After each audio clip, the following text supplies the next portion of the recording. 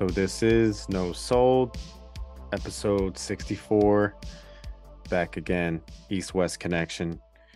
Here for Survivor Series 1993. Thanksgiving Eve tradition, it once was. We'll talk about it. We'll talk about how that faded out eventually. And now we're at Survivor Series War Game somehow in 2023. So it's come a long way. But how you guys feeling? West Side Frank, how are you? Good, man. Good. Yeah, it was like I'm not a Survivor Series guy, as like we've mentioned in previous episodes. So it's fun to go back. It's interesting to me. Yeah, we'll see. I don't know if I'm convinced on the whole Survivor Series gimmick, but we'll get into it. Duke, you are a Survivor Series guy, much like myself. Teams of five usually strive to survive, Yep. sometimes four in different eras. But how you feeling, first of all? Like $1 million. Thanks for asking. Good. Yeah, it's funny you say that because I thought the same thing. I'm like, yeah, remember like teams of five strive to survive? Like, I miss it. I definitely miss the format. I think it was original, and it's weird to me still that WWE has adapted like war games. I think it should be on like NXT or something like that. And I like the odd pairings of Survivor Series, but anyway, it is what it is. But like Frank said, cool to go back and see these eclectic teams here from the Boston Garden. Yeah, from the Boston Garden. The Survivor Series for Frank isn't something like he doesn't like the concept, I guess, Mm-hmm. as far as the eliminations and the random teams. That's something we always enjoy, Duke. And it's cool to go back with this one. Survivor Series 93. I kind of jumped on this when we were talking about one of the reviews, kind of like my era, so to speak. Mm-hmm. We'll talk about if it lived up to the hype of my memories. But before we get into it, let's talk about we just did a Coliseum Classic on Big Daddy Cool Diesel, which got a lot of positive feedback. Duke. Um, next week we're going to talk about Rampage 91, another Coliseum Rampage video. 91. Yes, sir. That's that cool time that I love. So looking forward to that. I know I'm very much looking forward to hear what you have to say about this one because I know this is like prime John Boy years. So 91. and Yeah. Frank, like we mentioned, you not being such a fan of Survivor Series, by the time you like started watching, this wasn't even a thing anymore, right? Like the team Yeah, matches. Yeah. yeah, like it was pretty much wound up. I heard about it. You know what I mean? I knew like the lore of Survivor Series because of how they advertise it. But yeah, that was always it was done, and it was no longer a big pay per view. It felt like for the company, Mm-hmm. where I always thought of it as the fourth of the big four yearly pay per views, and then but I never had that experience really. Never felt anything close to me. When it compared to SummerSlam, Rumble, and then obviously Mania. So So for you, like when Thanksgiving approaches and whatnot, for wrestling, like you don't think about Survivor Series even, right? It's not even a nah, traditional that is thing for not you. even. Yeah, exactly, Mm. exactly. Because for Duke, probably you, just like me, that was like the mainstay. Thanksgiving Wednesdays, Mm-hmm. Thanksgiving Eve, when we were kids, that was happening, and it was a big deal. Yep. I Yeah, remember one Survivor Series. It was a Thanksgiving Eve, and as soon as you said Wednesday, I'm always reminded of it because Razor was doing an interview and he was like, Wednesday, Wednesday. He kept saying Wednesday, and I always remember that. I think it was probably when he was teaming with it was probably Flair. the tag team. Yeah, 92 was that? Yes, Yeah, it's just that's a probably what it tattoo was. on But two yeah, tag. he's just like going back and forth. I don't know if you can even find the promo, but it's hilarious. Love it. Yeah. So this was a Thanksgiving tradition, Thanksgiving Eve, call it what you will. And it kind of got us in the mood to go back and watch some as we approach Thanksgiving here. We're going to get into it. Survivor Series 1993. It was November 24th, 1993. Boston Garden, like Duke mentioned, 15,509 filled the arena. Good crowd Yeah. because the business itself, the World Wrestling Federation was not at its peak, that's for sure. This was post Hogan. There was a lot going on in the company itself. We could call it a transition period. It's just interesting because we did this one 1993, which is what 30 years ago, and the business now WWE is shattering records. Their crown jewel thing was equaled 3 WrestleManias, they said, and like I just as we go on through this show, I might Blood Money. draw, yeah, blood money, but I want to draw like parallels to how it is now compared to this because like I look back on 93 so fondly, but when you really peel back the curtain, like it wasn't really doing that well. And when you really some of the side notes where it's like Vince McMahon being indicted for the steroid trial a week before this pay-per-view took place. Mm. And the buys, we can talk about it now. I wanted to kind of get it into it at the end, but this was the first time that their pay-per-view dropped below 200,000 buys since the Wrestling Classic, which was like way back when 1985. So this was like a quote unquote downtime or transitional time for the WWF. But in my child memory, like this was a great time. So maybe for kids now, they love the business and they'll think of it great when they're 30, 40 years old. But here we are, 1993. Vince McMahon, Bobby Heenan on commentary. Fink doing the announcing as usual. I want to ask you guys what you thought about the opening segment, wholesome Lex Luger and his family, quote unquote family. Frank, what'd you think about it? That made me laugh. That made me laugh too, especially like I'm thinking of Lex later in his career, more scandalous Lex. So like to see this like opening package with his family, it was just funny to me. Super cheesy, and I was like, is this how all these old Survivor Series were? Because like I don't really know. So I don't know. It made me laugh. Duke, his wife's name, I think, was actually the name of his wife at the time, but obviously they used an actress. They had, actor children and whatnot. What do you think about this segment and the opening with Lex Luger and his family, giving you a holiday wish? Yeah, and like like Frank said, it's funny. Obviously, it's silly. I remember seeing that as a kid and being like, "That's Luger's wife." Yeah. Like being like, "Really, Lex?" Like I'm picturing him with like a Barbie doll, not this. But I guess, like you said, they were going for the wholesome thing, and it's Yeah. funny because like I love Luger, but like you can always tell he's like kind of uncomfortable in these situations, Yeah. But yeah, it's typical WWF, trying to pump up the good guy. Yeah. Yeah, that's definitely what they were trying to do. It's headlined by the All Americans versus the Foreign Fanatics. That's the main event of this show. So we'll get to that later. Duke, we didn't get like the traditional sort of Vince McMahon, over the top intro for Hmm. Survivor Series. We did one last year. I think we reviewed 87 or 88 Survivor Series, and they introduced the teams. It's like a lot of energy. This one, it's just like cold open with Lex and the family, and then a very weird opening video for the Survivor Series logo. There's like screaming going on. So it's like we got a little Halloween vibes, we got Thanksgiving vibes. Later we're gonna have Christmas vibes. So there's a little bit of a Oh yeah. all the holidays being represented. But anyways, we had the Star Spangled Banner, and then Heenan and Vince welcome us to the show.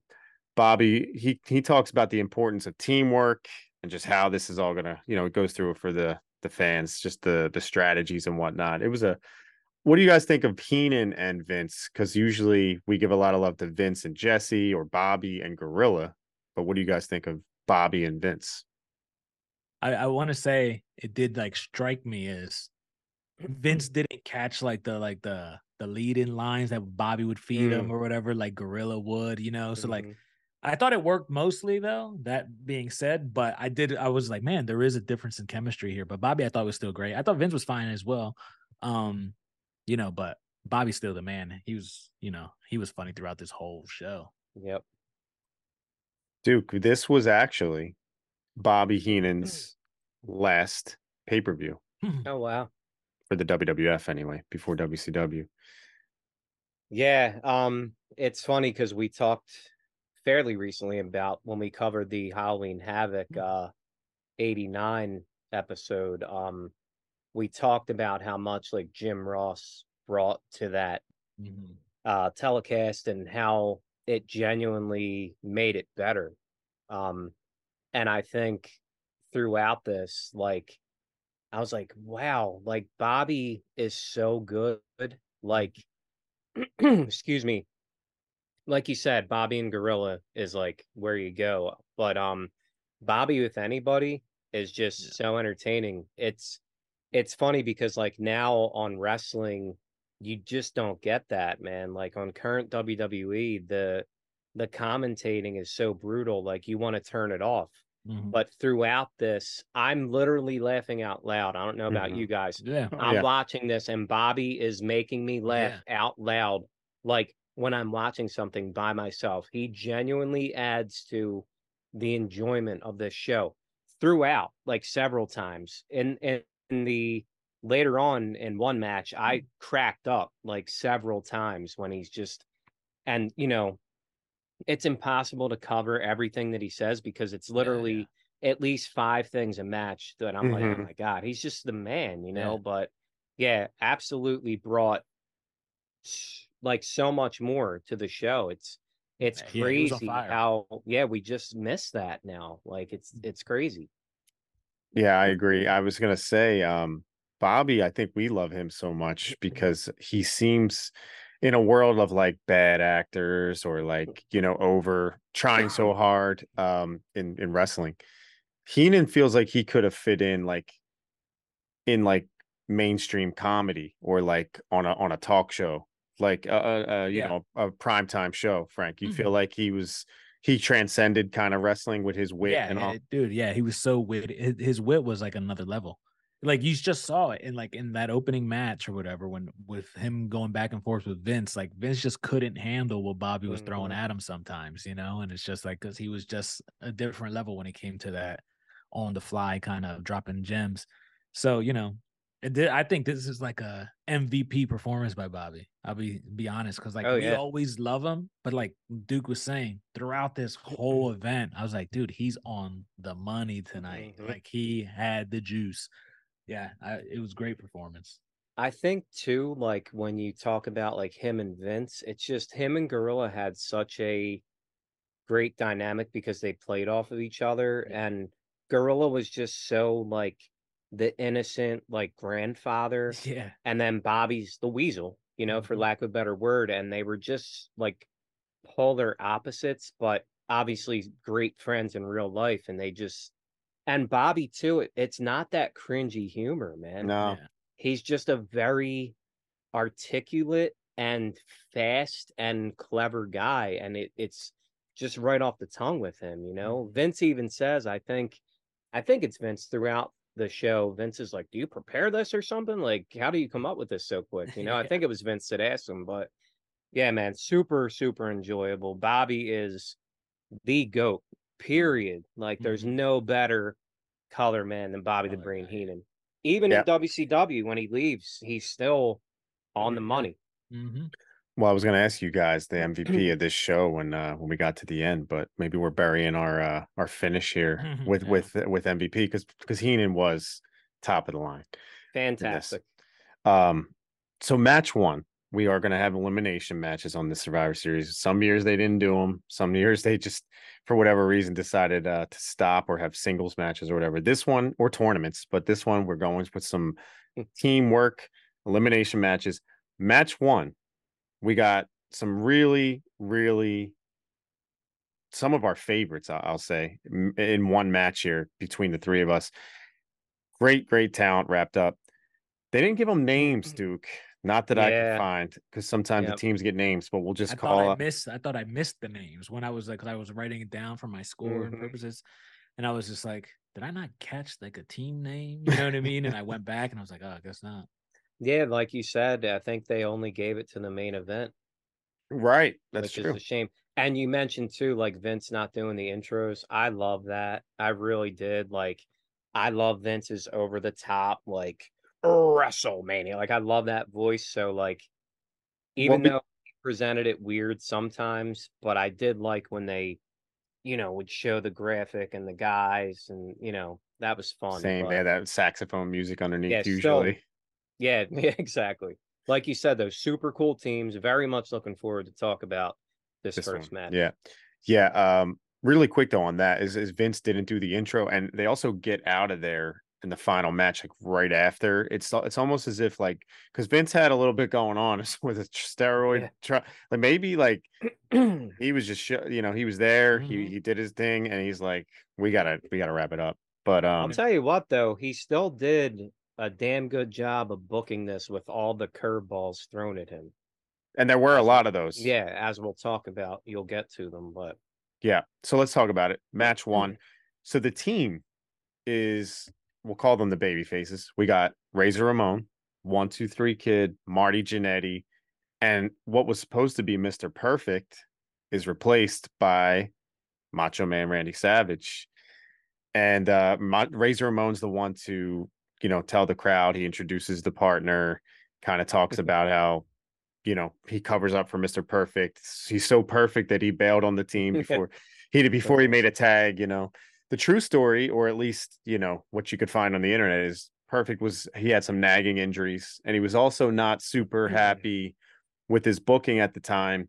There was an Intercontinental title tournament or Battle Royal type of thing, which Razor Ramon won.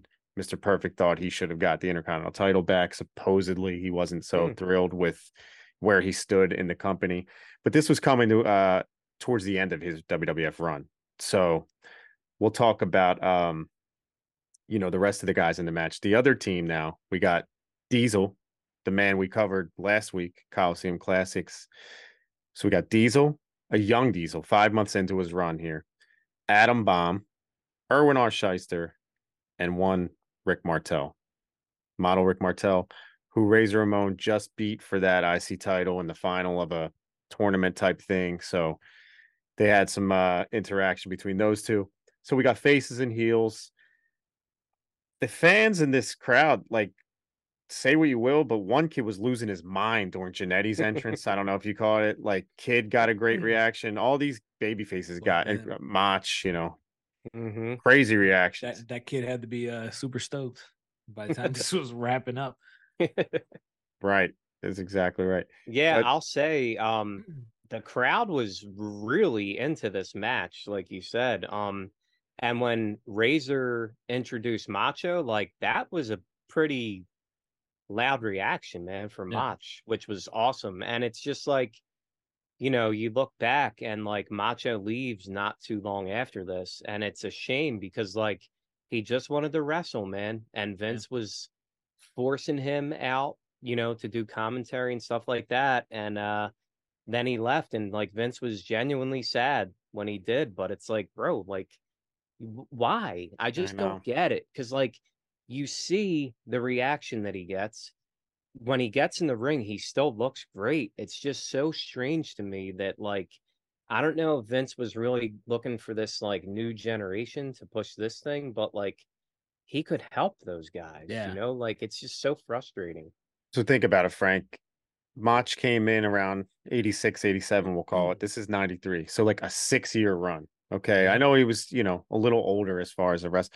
Guys now though, what do we got? Like Miz, Cope, they're on their like 20th year. 20 years. Yeah. Yeah. But we couldn't get more than 6 out of Mach. I know. It's crazy. And especially crazy because like everything that Duke mentioned, he ends up going to another company and he's like a top guy for years to come. You know what I mean? You could say another 5 years minimum. He's like a top guy over there. 99 already, maybe. It's weird for him. But like, it doesn't make sense, and there's always the scandalous stories that we've heard and rumors that we've heard, and like, you'll never know, but it doesn't make sense from a Vince point of view too. And Vince worked with everybody. He brought Warrior back. You know what I mean? Like he would do anything for business, it seemed, Vince, and Mach just never came back, and it was just a strange thing. Yeah. The thing is, like we've heard about like the scandal, quote unquote, like the rumors, like Vince, when Mach left, like you can look this up, like Vince is visibly like upset. He's like, unfortunately, we couldn't come to terms on a new contract. He said it live on Raw, and like he looks distressed. Like, and Vince isn't a great actor. Right. So like I don't get Well, it. And he also like, gave him so much respect on the way out, yeah, even he after he said left. like So one of the greatest of all time, you know, like he really puts him over when he leaves. So like, I don't know. That scandal is weird to me. I always thought that was For weird. sure. Like, I For just sure. don't. Macho Man did so much with like kids and stuff, and like, Yeah. I don't. I just don't believe it. I don't yeah. know. It was weird. Like you said, like he brought Warrior back, Mhm. Hmm. but like I read that like it just really hurt him when Macho Man left. But I don't know. Yeah. There's Who knows? something there. Yeah. Yeah. Yeah. Well, he was nearing the end of his run here. A lot of these guys were Mr. Perfect. Obviously, we mentioned Rick Martel wouldn't be around much longer in this company. So we're moving into quote unquote the new generation. It wasn't labeled that quite yet, but it's a transition period for sure. But early on, we get chain wrestling between Razor and Martel. I think they had good chemistry. And I was impressed with Vince calling the wrestling moves. Like for a guy we think of now who hates the business, like the wrestling Yeah. part of the business, he was so like on top of like hammer locks and just every like detail of the moves. So good chain wrestling in the beginning between those two. Adam Bomb was in there overpowering Razor. Frank, I think this is something you hate about Survivor Series. A lot of people that don't like Survivor Series, it's because like tension always seems to arise between teams, and that's what we got with the heels. Like before long, they were kind of like fighting amongst each Each other other. in fighting. Yeah. It just, I feel like that's anytime you have a match of 4-on-4 guys or 5-on-4, there's always some kind of internal conflict, between members. And now this is 1993, so now nowadays it's super played out. But back Right. then I could see it being more effective maybe for the time. But yeah, it's just giant team matches usually aren't my bag, but I it thought is of what that it is. as I saw them kind of bickering, but they are bickering the heels, and Savage is egging them on, like on the turnbuckle, telling the Yeah. crowd to. Yeah, yeah. It's funny stuff. They were Um, losing their mind too. The crowd was into it. They really were. The crowd, like you said, were really into this match. They were into the participants in this match. It was great to see because it wasn't the case throughout all the matches. So we'll And talk about it. I had the thought too at one point, just like looking at the guys in this match, like a lot of guys we love, but then there's Adam Bomb as well. And like there was a moment where like he tags out and Diesel comes in, and I'm like, if I'm Adam Bomb, I could be like, why is this guy, you know what I mean, about to get this push and not Hmm. because they're both Mhm. jacked, tall dudes. Yeah.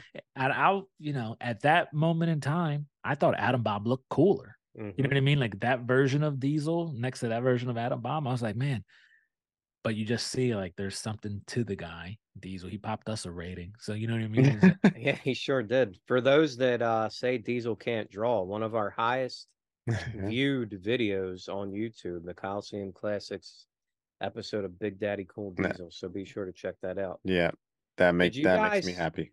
notice like Adam Bomb getting some love from these fans? yeah, Like yeah, when Hmm. yeah. he's like beating up the good guys, like He looks cool, very He he's looks super cool. cool. cool. I was Yeah, into him back in the yeah, day Me for too. sure. I was gonna ask you guys because I didn't always love all the heels, yeah, but this guy, I like as a kid, I was 10 years old here, and yeah. I was kind of scared of him at first, Duke. Remember, like he was a little like darker when he first Yeah. came in. He was a little brighter here, but Yep. yeah, no, I noticed that as well. And I was surprised to hear you say that, Frank, because I don't think you were ever really one to put over well, you like Chronic maybe later, Brian Clark, Yeah, right? nah, I like Wrath. Yeah, I was Yeah, gonna Um, say Wrath. Wrath was cool. Wrath, yeah, Wrath. I thought was cool for a second. Also put down by Diesel in a way. Yeah, I think Yeah. sure was. Yep. but yeah. So like, I don't hate the guy. I don't, as I got older, I realized he just is what he was. You know what I mean? But I did like him. Chronic, I never got into really, but like I wanted to like him when I saw him come out. I just thought they were cornballs. Hmm. But Well, his partner in Chronic, we will talk about him for sure Yeah. yeah, coming yeah, up soon. Um, Also, I was going to say with Diesel, we were about 3 or 4 months away from the Rumble, which is really when he organically started to Hmm. get over. So I think here they were probably testing some waters and whatnot. But as we find out early on, Diesel's not, long for this match here. yeah. We'll get into, the fact that he's eliminated first. He's out after a savage elbow. And Mhm. it's crazy because before that he was having some cool interaction with the kid, throwing him around Hmm. like a rag doll. Kid made everyone in this match look tremendous, and we'll talk Yeah. about Sean Waltman, the kid. But yeah, Diesel's out first, and Bobby and Vince, I feel like we said earlier, did a tremendous job calling this stuff. The crowd was into it. Then Frank, your boy Crush, comes out to distract Savage. Terrible. And then Savage is eliminated by IRS. So that's two eliminations. What were you guys thinking? Two of the best guys in this match right at the bat. Personally, you know what I mean? Like that's probably my biggest critique of the match, because I enjoyed this matchup. You know, I did think it was a fun match. Obviously, when you have a bunch of guys you love, it's just cool to see them all interact. And I thought Razor was a highlight, you know, while he was in the match too. You know, I thought he looked freakishly strong, lifting these dudes up who are not little guys, and he's tossing them around. But like the order of eliminations, I left a lot to be desired for me personally. Yep. Also, you're talking about power. Savage body slamming Diesel like nothing. Like lifted him right up, big elbow, and then eliminates him.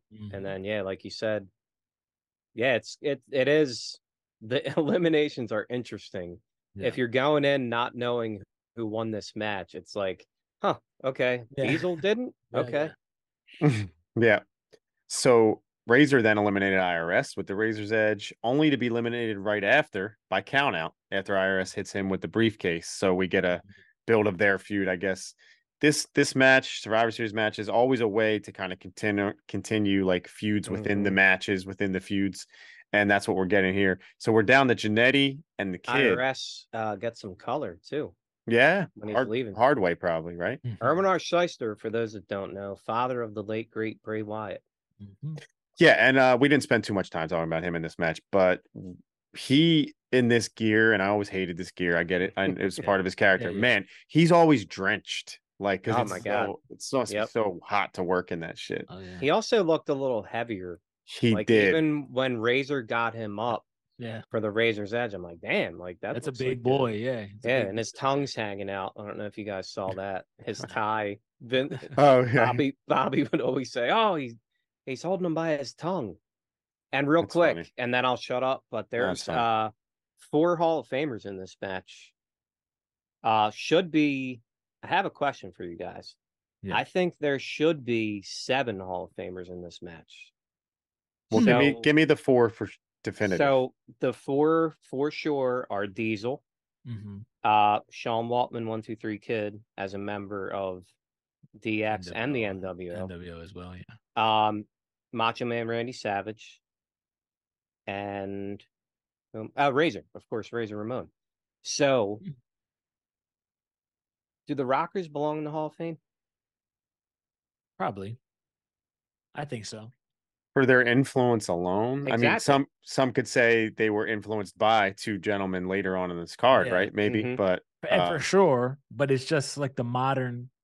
It'd be, to me, as like similar as they are, it's like saying like, well, like the Young Bucks were influenced by the Rocker. You know what I mean? It's like it's the same thing. You know what I mean? They're all doing the same thing, essentially, just modernized versions of it. So I think they do. You know, I don't like HBK. Jannetty's a psychopath. It's been well noted. I'm excited to hear about your Shawn Michaels opinions on this match, on this show, though, because this is Go ahead. Sorry. No, you guys, what do you think, real quick, and then we'll move on. So Rockers would make it. Rockers. I say yeah. Like you said, that's immediately what I thought, John. Influence, like the Hardys.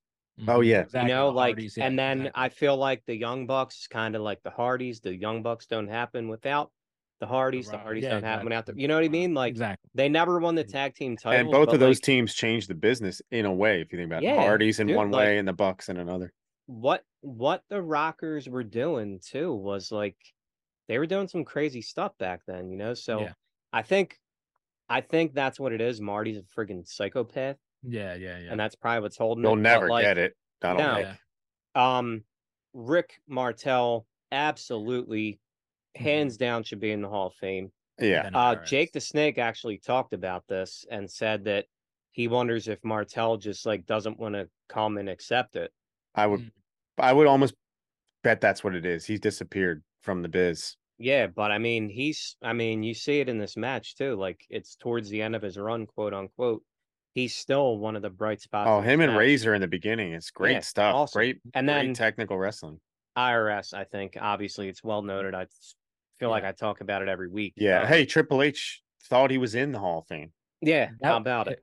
so if you had your Got him way, in, Paul. everybody in this match would be in the Hall of Fame except Adam Bomb getting pushed to the side again. And yeah, I mean, and listen, I liked Adam Bomb, but Yep. he's not a Hall of He's Famer. not a Hall of Famer. Right. Nope. Not everybody can be. But no, that's a good point. And Although with Coco Beware is. I know. That's always the metric. So Jannetty and the Kid versus Adam Bomb and Martel. Duke, this is one little bit of research I forgot to do. Jannetty and the Kid, they won the tag titles. Damn it. I Was it? knew you were I Sorry, don't go ahead. know because I thought Is you it would before know. or after? I don't know. Okay. I didn't do it because I'm like I was like John will know. I mean, they beat the Quebecers, right?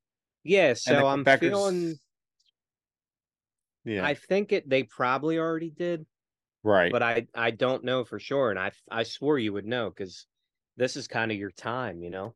Yeah, I have to clear that one up, but I do know the crowd Let us loved know. this team, this final two, Jannetty and the Kid. They were all in on them versus Adam Bomb and Rick Martel. Crowd is chanting 1, 2, 3, and one of those Bobby zingers. He says he's impressed that Boston can count that high. Just stupid little zingers Can like I that. tell you one more Bobby Zinger that it popped me? Yeah. He says, "Oh, I know how to beat the 1, 2, 3 kid.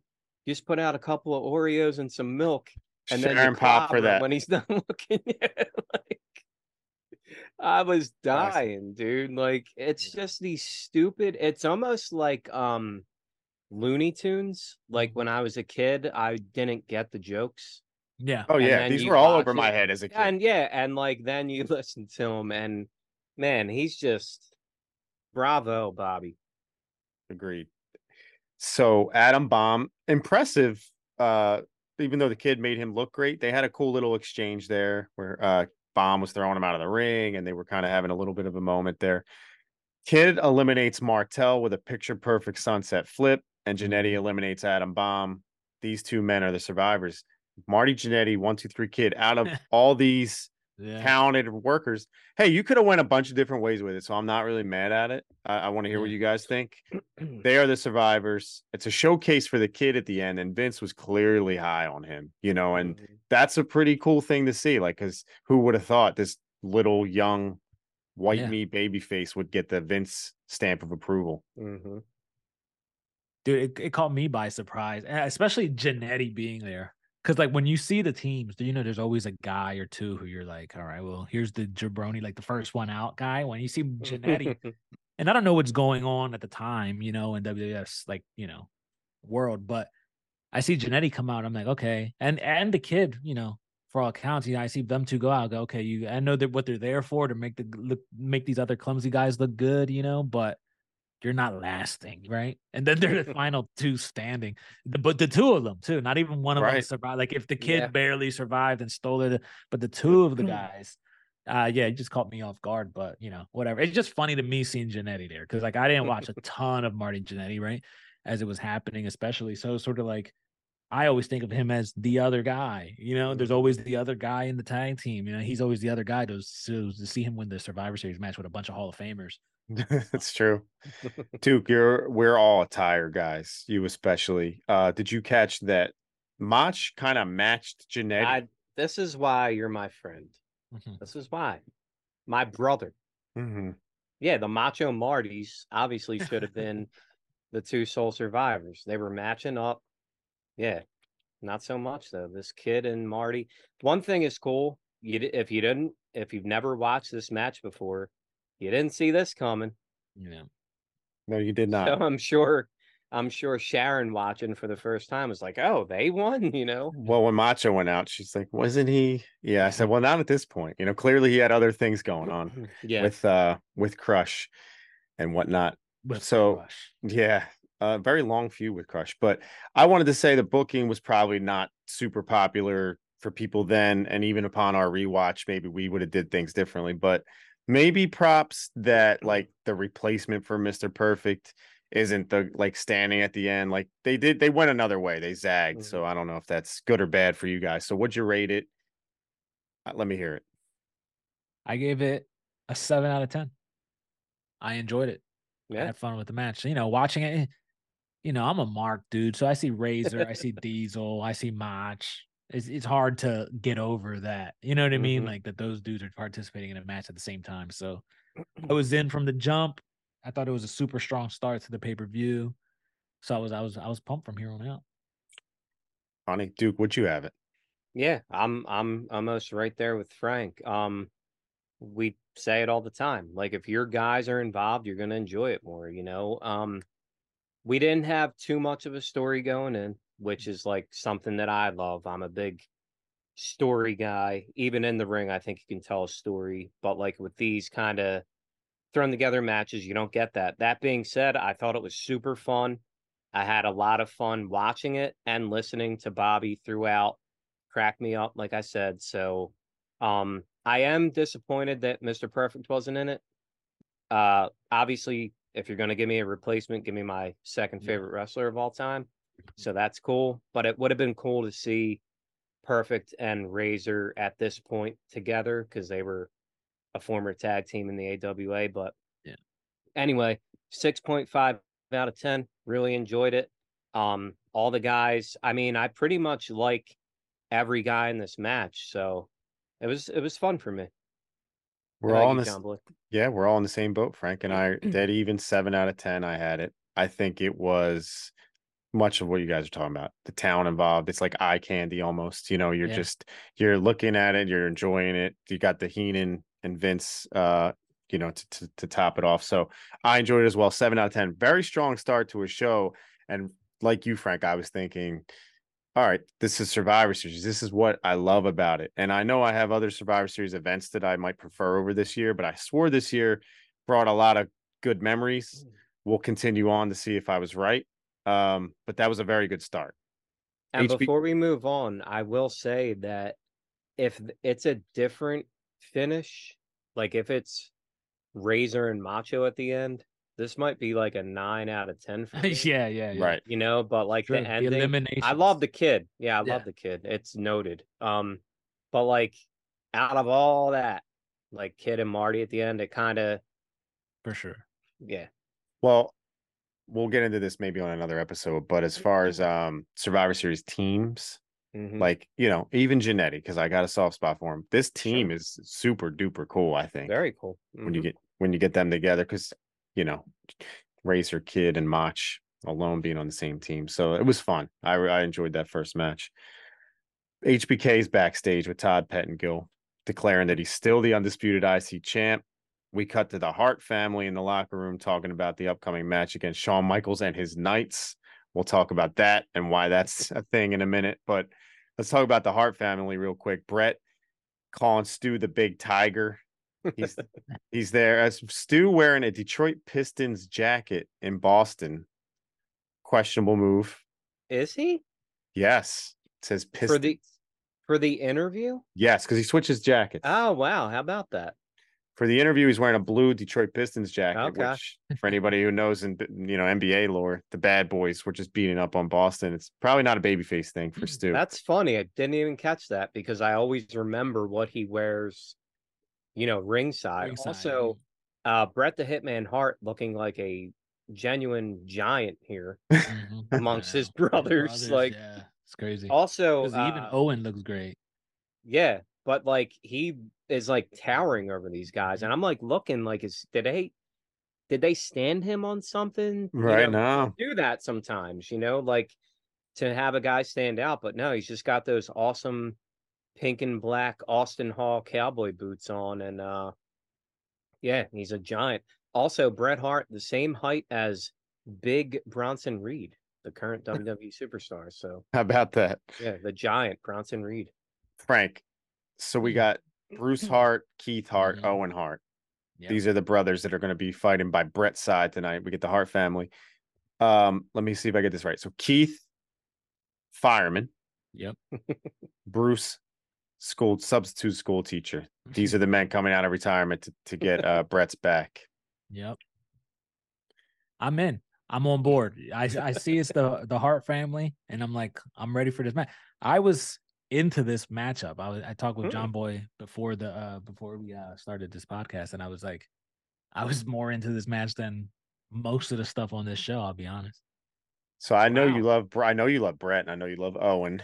I know you don't love Shawn Michaels. So I was curious to hear your opinions on this one and we'll get into it. Yeah. Duke, you mentioned you kind of made a sound when I said HBK and the Knights because we got Shawn Michaels in 3 nights as opposed to Jerry the King Lawler in 3 nights. Yep. Shawn Michaels is a replacement for Jerry the King Lawler. Another monkey wrench thrown Vince's way. Mhm. Lawler with some legal issues right before the pay-per-view. He was fired and eventually he would make amends and be exonerated apparently. But Mhm. whatever those charges were did not look good at the time at all. Mm-mm. And he was not part of the show. So this is where I know Vince likes to change everything last minute. He's got like a reputation for it. But why wouldn't he change Shawn Michaels in 3 nights and give the man 3 regular partners, like Yeah. that was something I didn't understand. Yeah.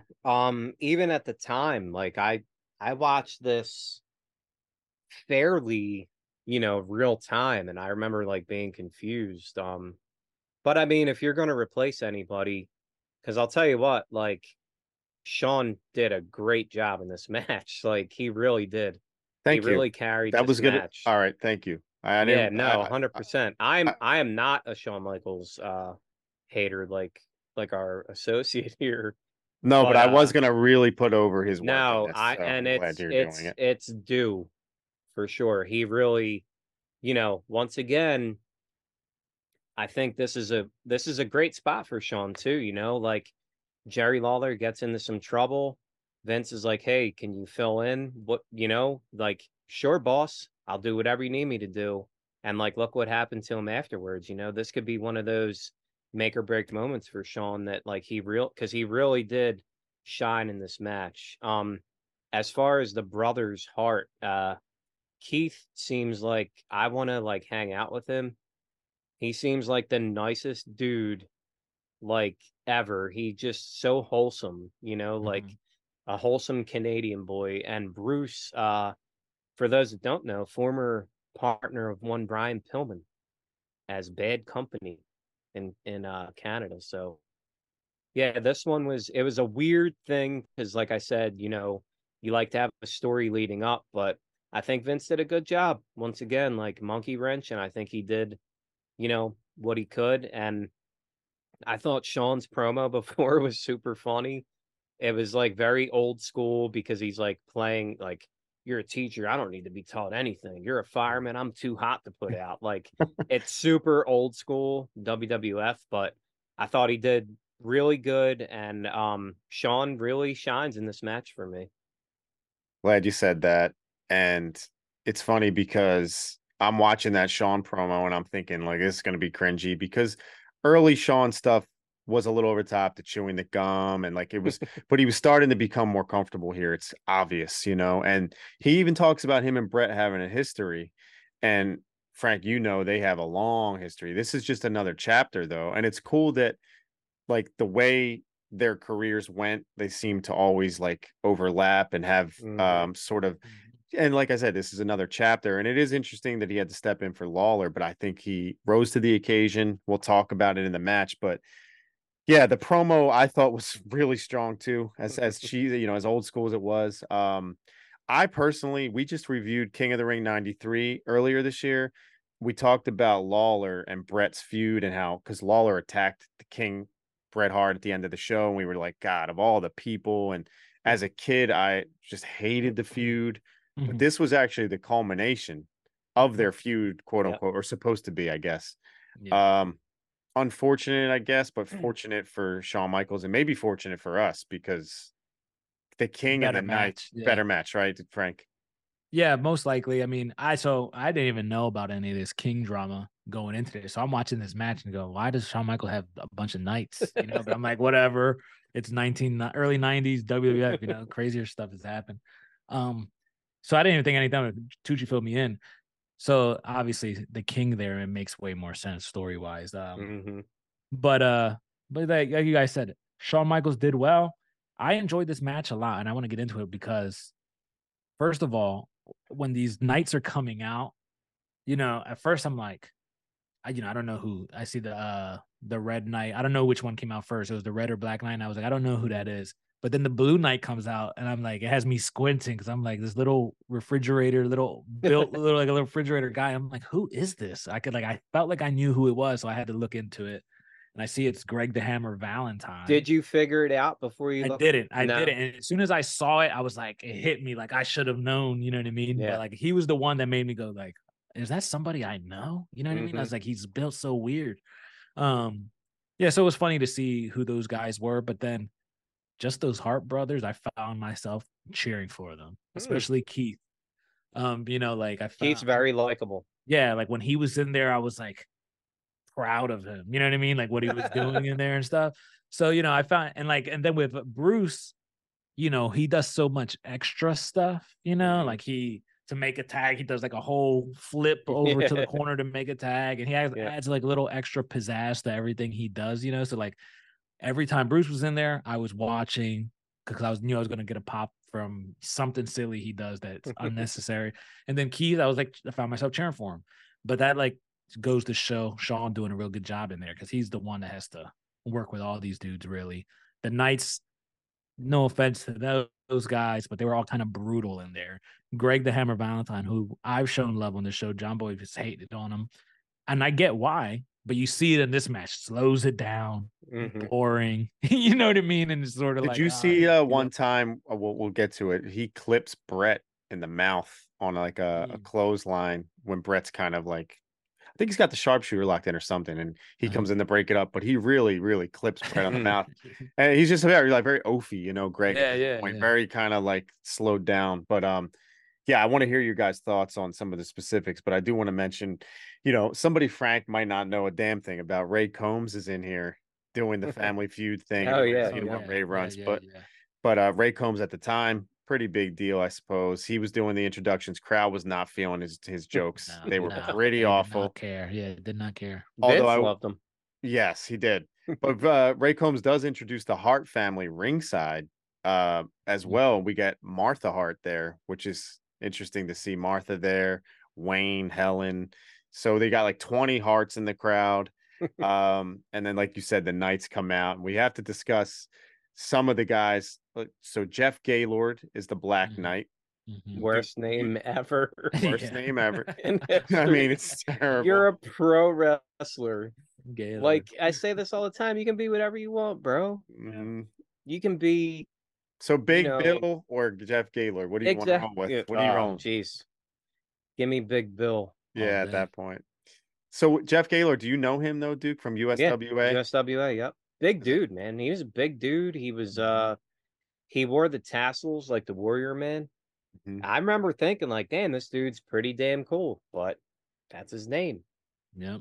Greg Valentine, the Blue Knight, like we discussed. The Red Knight, one reliable Barry Horowitz. Yeah. In there, which I would have never been able to guess. No. Because I don't think of Barry Horowitz the way that dude looked. You know what I mean? Yeah. Just me personally. So All right, trivia time. I only know this because I stumbled upon some fun facts about this show. You guys might pop. Do you know who the Red Knight was supposed to be? Oh, wow. Huh. This is a favorite of you guys. Wow. Especially you, Frank.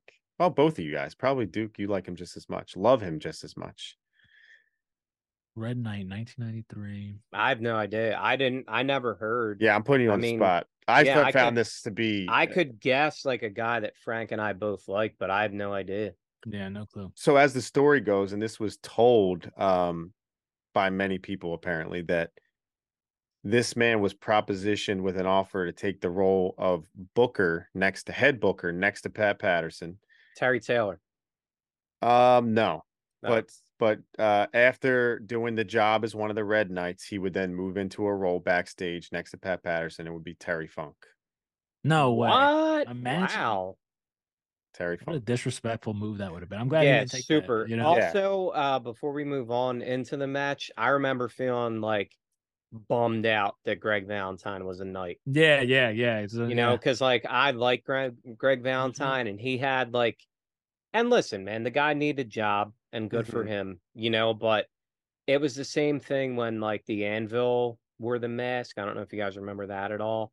Oh yeah, I remember like who or something. Yeah, and like I'm like, come on, So is man. this Guys, match It is a better? shame. Is Yeah. this you match know, like, better? Like, I know you guys enjoy it. We'll talk about it, but like, I think if Vince calls the audible and has like a Greg the Hammer Valentine, without the mask, and then you get two other heels, Yeah. it's a better yeah, match, right? yeah.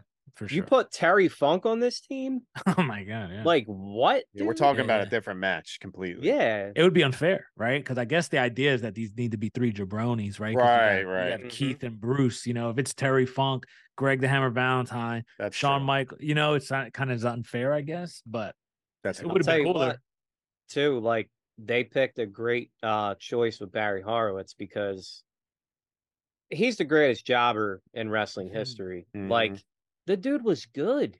Mm-hmm. Like, he's good. He makes these guys look so good. Yeah. Even Gaylord, like, for as big as he was and for as green as he was, That name. he bumps for these guys. He really Yeah. does. Like, Yeah. No, he they throw does. him around. He's a big dude to be thrown around. I will say this. You guys are like seem to be way more into this match than I was. Yeah. And like this might be the lowest rated Bret Hart match in the Oh wow. history of No Sold for me. Yeah. Yeah. So this was Frank propping this up for his enjoyment, and I Yeah. Yeah. Yeah. respect it. Yeah. It might fall closer to you, Duke. We'll figure it out. But I do want to ask you guys once again, attire critics, Yep. attire experts, if you will.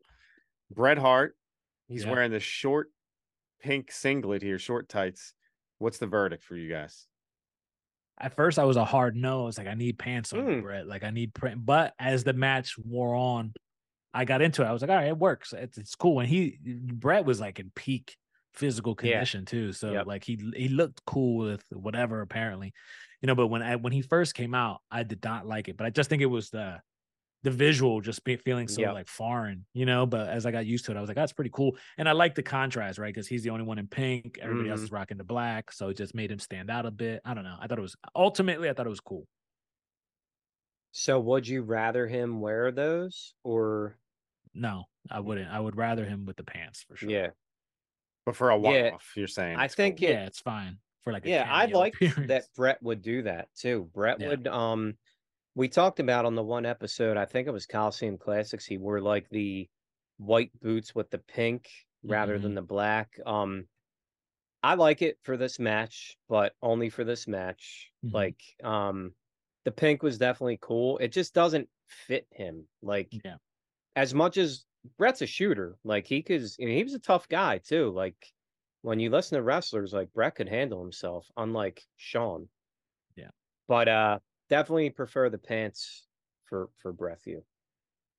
Okay, so I just had to ask you guys on that, and also, like I said, Stu changed the jacket. He's got the tiger print on the back. Very cool. Stu out there. Who Bobby Heenan said. Yeah, the picture of her or whatever he says. It's a picture of Helen on the back. Dude, he roasted Helen that whole match. Almost like Oh my you god. better be close friends really with that family because I Mhm. was like, you're roasting that poor woman the He whole is match. so good in this Yeah. match, Yeah. dude. Several times. You know what's Mhm. interesting is like Jerry Lawler would do this eventually as well, like way, Yeah. way Mhm. worse, way more harsh, way like, and he is witty Lawler, but like it always, like I always like hated it. But with Mhm. Bobby, like it's funny. I don't know what it is about Do you Lawler's I jokes. think when Lawler did it, it felt malicious to me. Yeah. Yeah. Yeah, Yeah. Did you guys get that feeling? No, maybe. for Yeah. sure. Yeah. Yeah. Yeah. He felt like more of a misogynist, with Lawler, Yeah. right? It was like where Bobby it doesn't come off that way. It comes off so lighthearted still. I Hmm. don't know. It's hard to describe it. I guess they're doing the same thing, but yeah, Lawler's definitely felt mean I spirited. Yeah. think too, like Bobby is more like charismatic Hmm. and likable, you know? Yeah, And also So doesn't maybe mind that. like making fun of himself or being made fun of. He seems Yeah. like that's comfortable, true. and That's Lawler's like, he I don't still know. think yeah, he'd still knock Hmm. guys out or whatever when he was an old man. You know what I Right. mean? On Raw every now and then. Right. So I did want to ask you guys on that. So this match is important because it's laying the groundwork for one of the greatest stories in the history of wrestling, Owen versus Brett, which gave us Yeah. one of the greatest matches of all time. So it's interesting to see the groundwork laid here, the backstory. And Heenan had some great one-liners. He kept calling Owen the Shadow, Yeah. foreshadowing what we would get. That's just one of them. I actually thought the dude Ray Combs was good on commentary. I really thought I'm not saying like he added a lot to it, but it Hmm. Yeah. wasn't like some other guys that He was trying. we've had come, It was funny after the first elimination. He's like, "We have a winner." Bobby's yeah. like, "No. It's still going. The match still goes on." He's like, "Oh." You see, That was and fun. but that's what I like when these like the guest commentators, they get really into it. Yeah. And like I enjoyed him too, believe it or Mhm. not. Like Nice. I thought he added to it.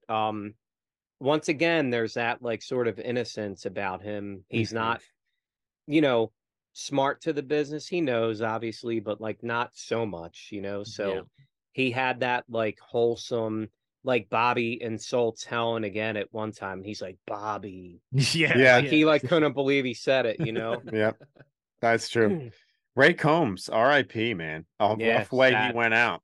Yep. If you don't know, look it up. Pretty sad stuff. Um, so as far as all that goes, we have the Hitman, we have Owen, we got Shawn Michaels, we got a recipe for, a good story. But the crowd was down a bit. It could have been due to the fact that the Knights are kind of irrelevant. They're Yeah. kind of mystery men.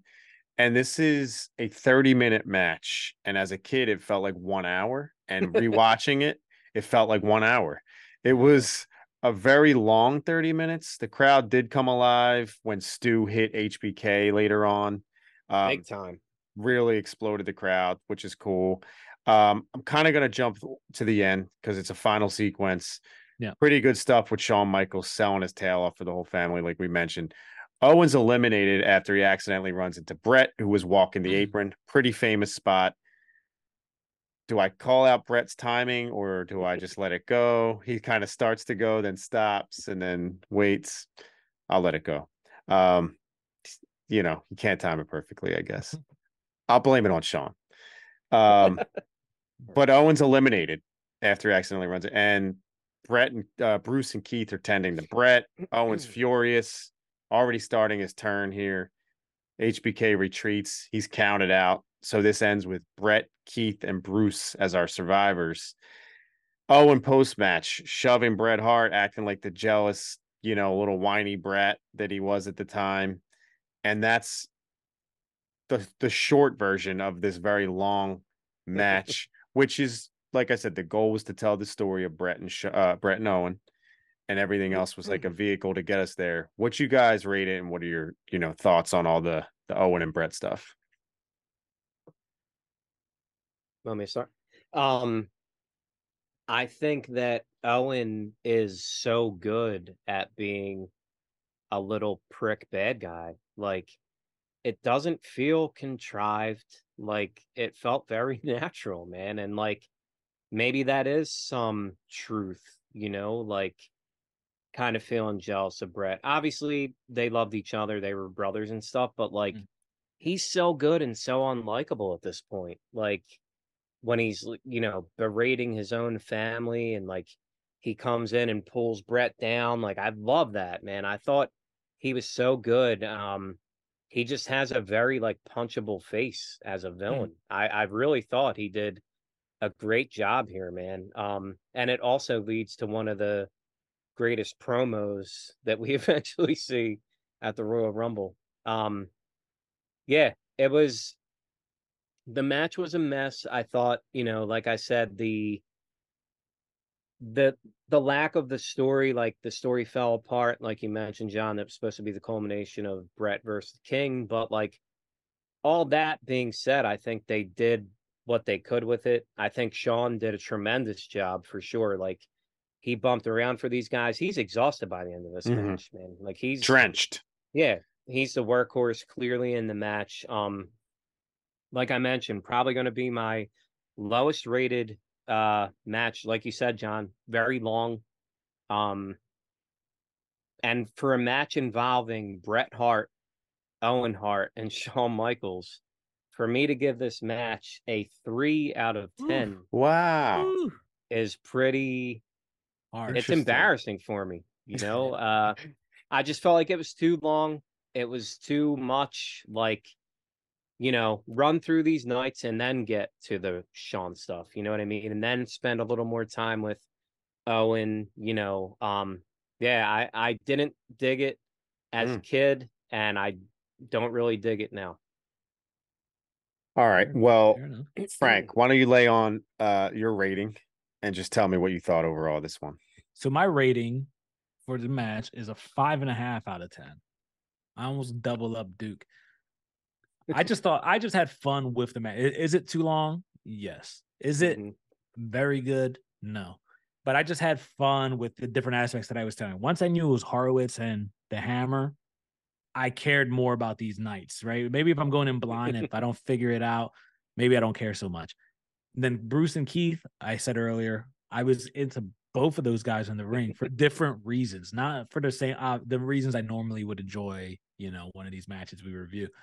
But like I was intrigued, and then anytime Brett was in there, I was all ears for that as well. So I'm all about like serious work rate matches, but this one just had a lot of entertainment for me personally. So I give it 5.5. It's too long. It could be 12 minutes shorter. You know what I mean? Like, which is like a lot of time.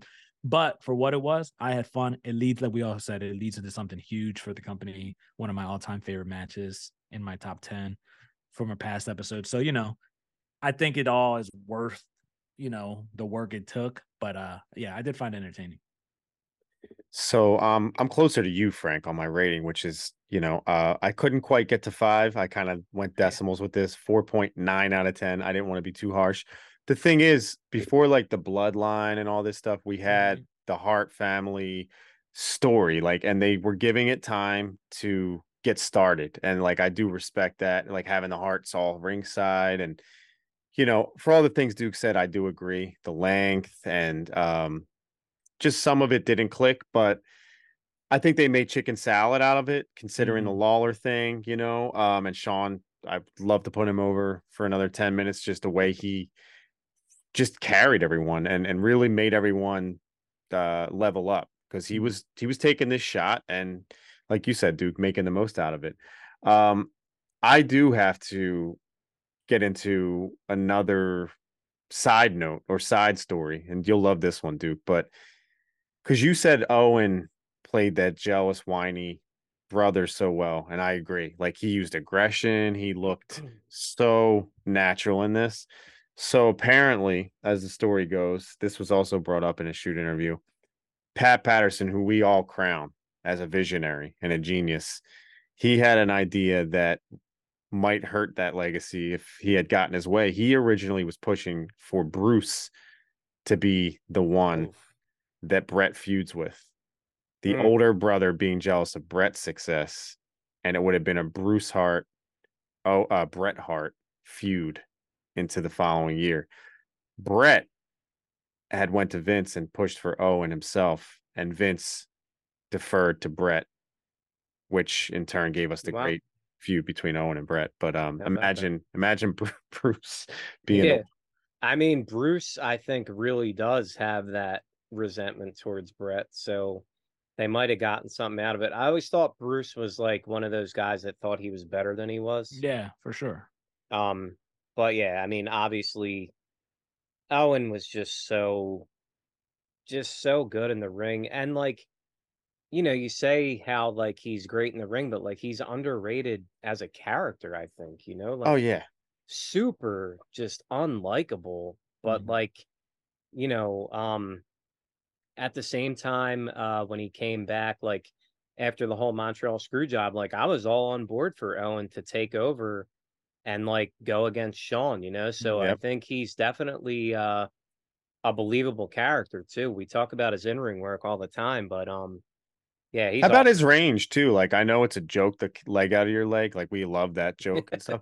But the emotion, like when he's like crying, like you should have just tagged me. Like okay, maybe it's a little over, but he's going for it. And I think the bottom line with Owen is he committed, which a lot of guys now have a hard time committing to something, and he just was like all in.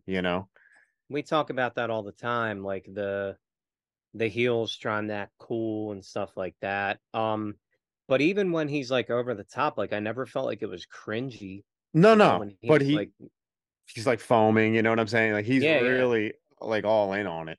Yeah, and like you said, it leads to one of our all-time favorite matches too. So and for someone like Ray Combs, who you said is probably just like a casual or somebody who never even watched wrestling, I remember him actually like wowing or being like, wow, wait, whoa, when Owen was doing arm drags early on in the match, like very crisp arm drags and just like showing off his skill set. Owen was I think we talked about it, and it's like you could debate it all day, but you could argue that he's better than Brett overall in that ring. Like Yeah, in I the ring. just think I think they're two different styles. I think that Brett's more of a storyteller and Owen is almost more of a Sean who Right. could work with everybody and, do different styles. And, Brett could do nip ups and that kind of stuff too. But Owen was just so agile and He was. fast and top rope drop kicks that we saw in this Yeah. match. I think he's as good as Brett. I just think it's kind of like two different styles almost. Yeah. So this was Owens and Brett's, groundwork for that feud. It was a great little story being told. The match might not have delivered for some people, but let us know in the comments what you thought of these matches. Rate them along with us. We're gonna have a shift in commentary here. Jim Ross and Gorilla are stepping in. Gorilla's so fired up. He's about to deck Bobby. He's just so fired up here. Oh, it's so good. And Bobby's, puts his glasses on. He's like, "You wouldn't hit me because I'm wearing glasses."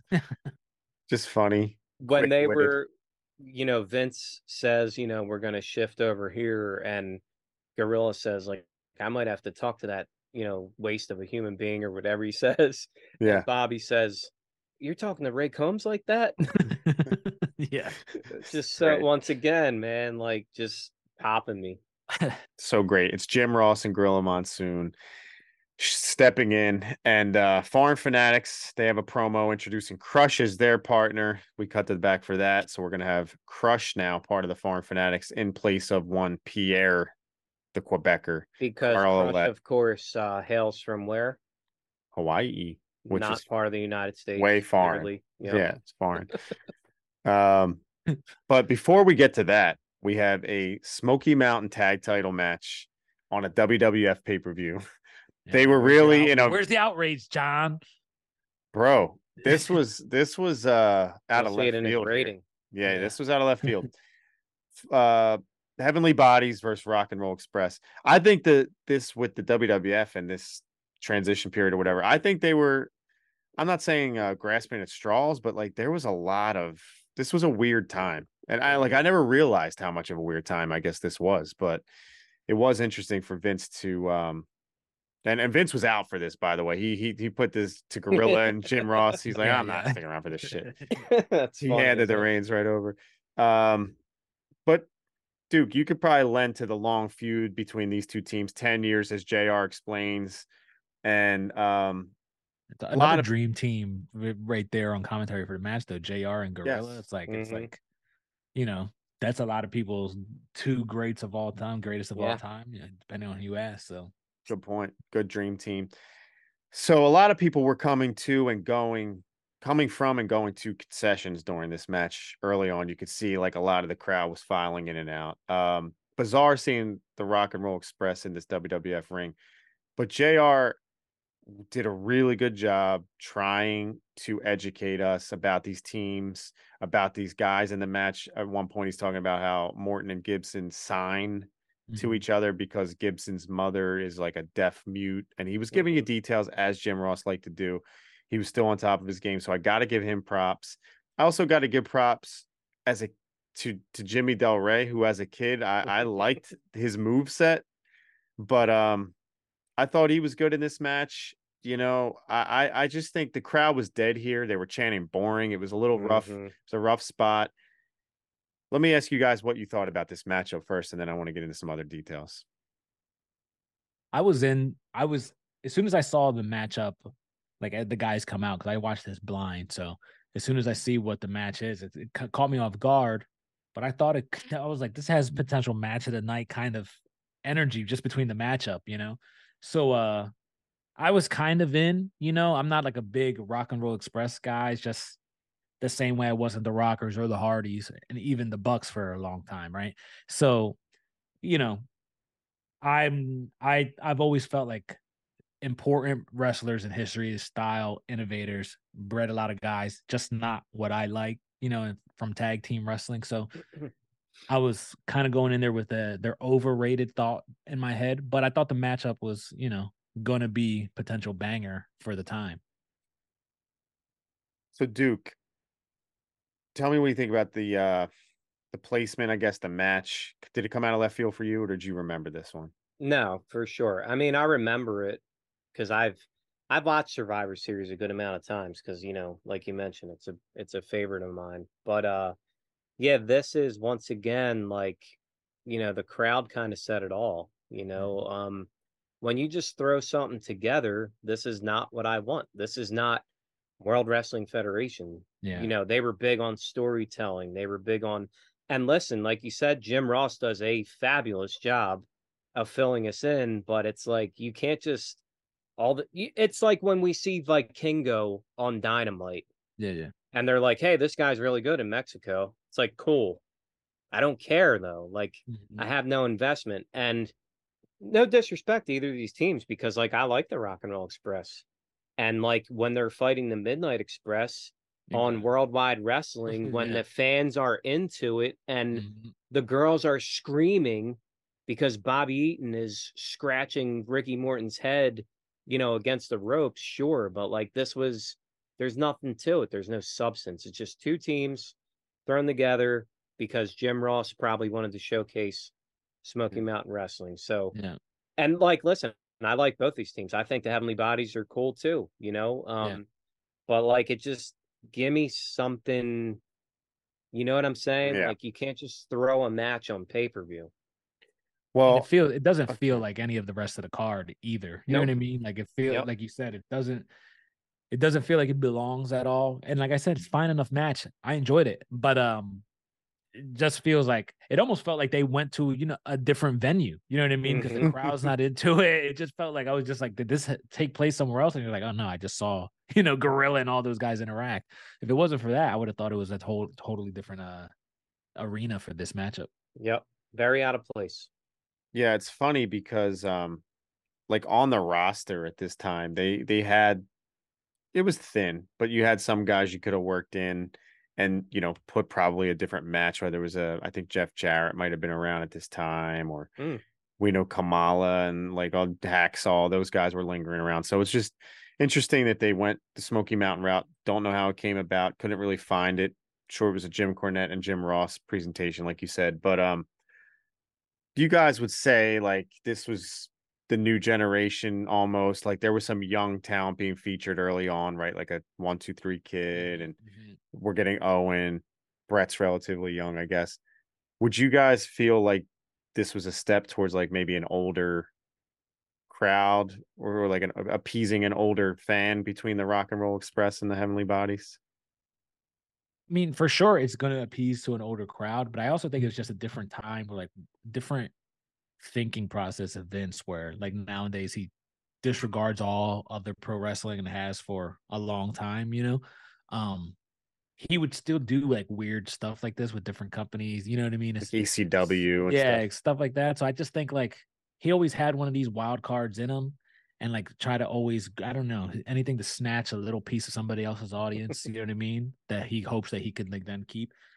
I think he did that a lot. So like it didn't completely surprise me that it's on the card, just thinking about it, but it just felt super random. So I don't know.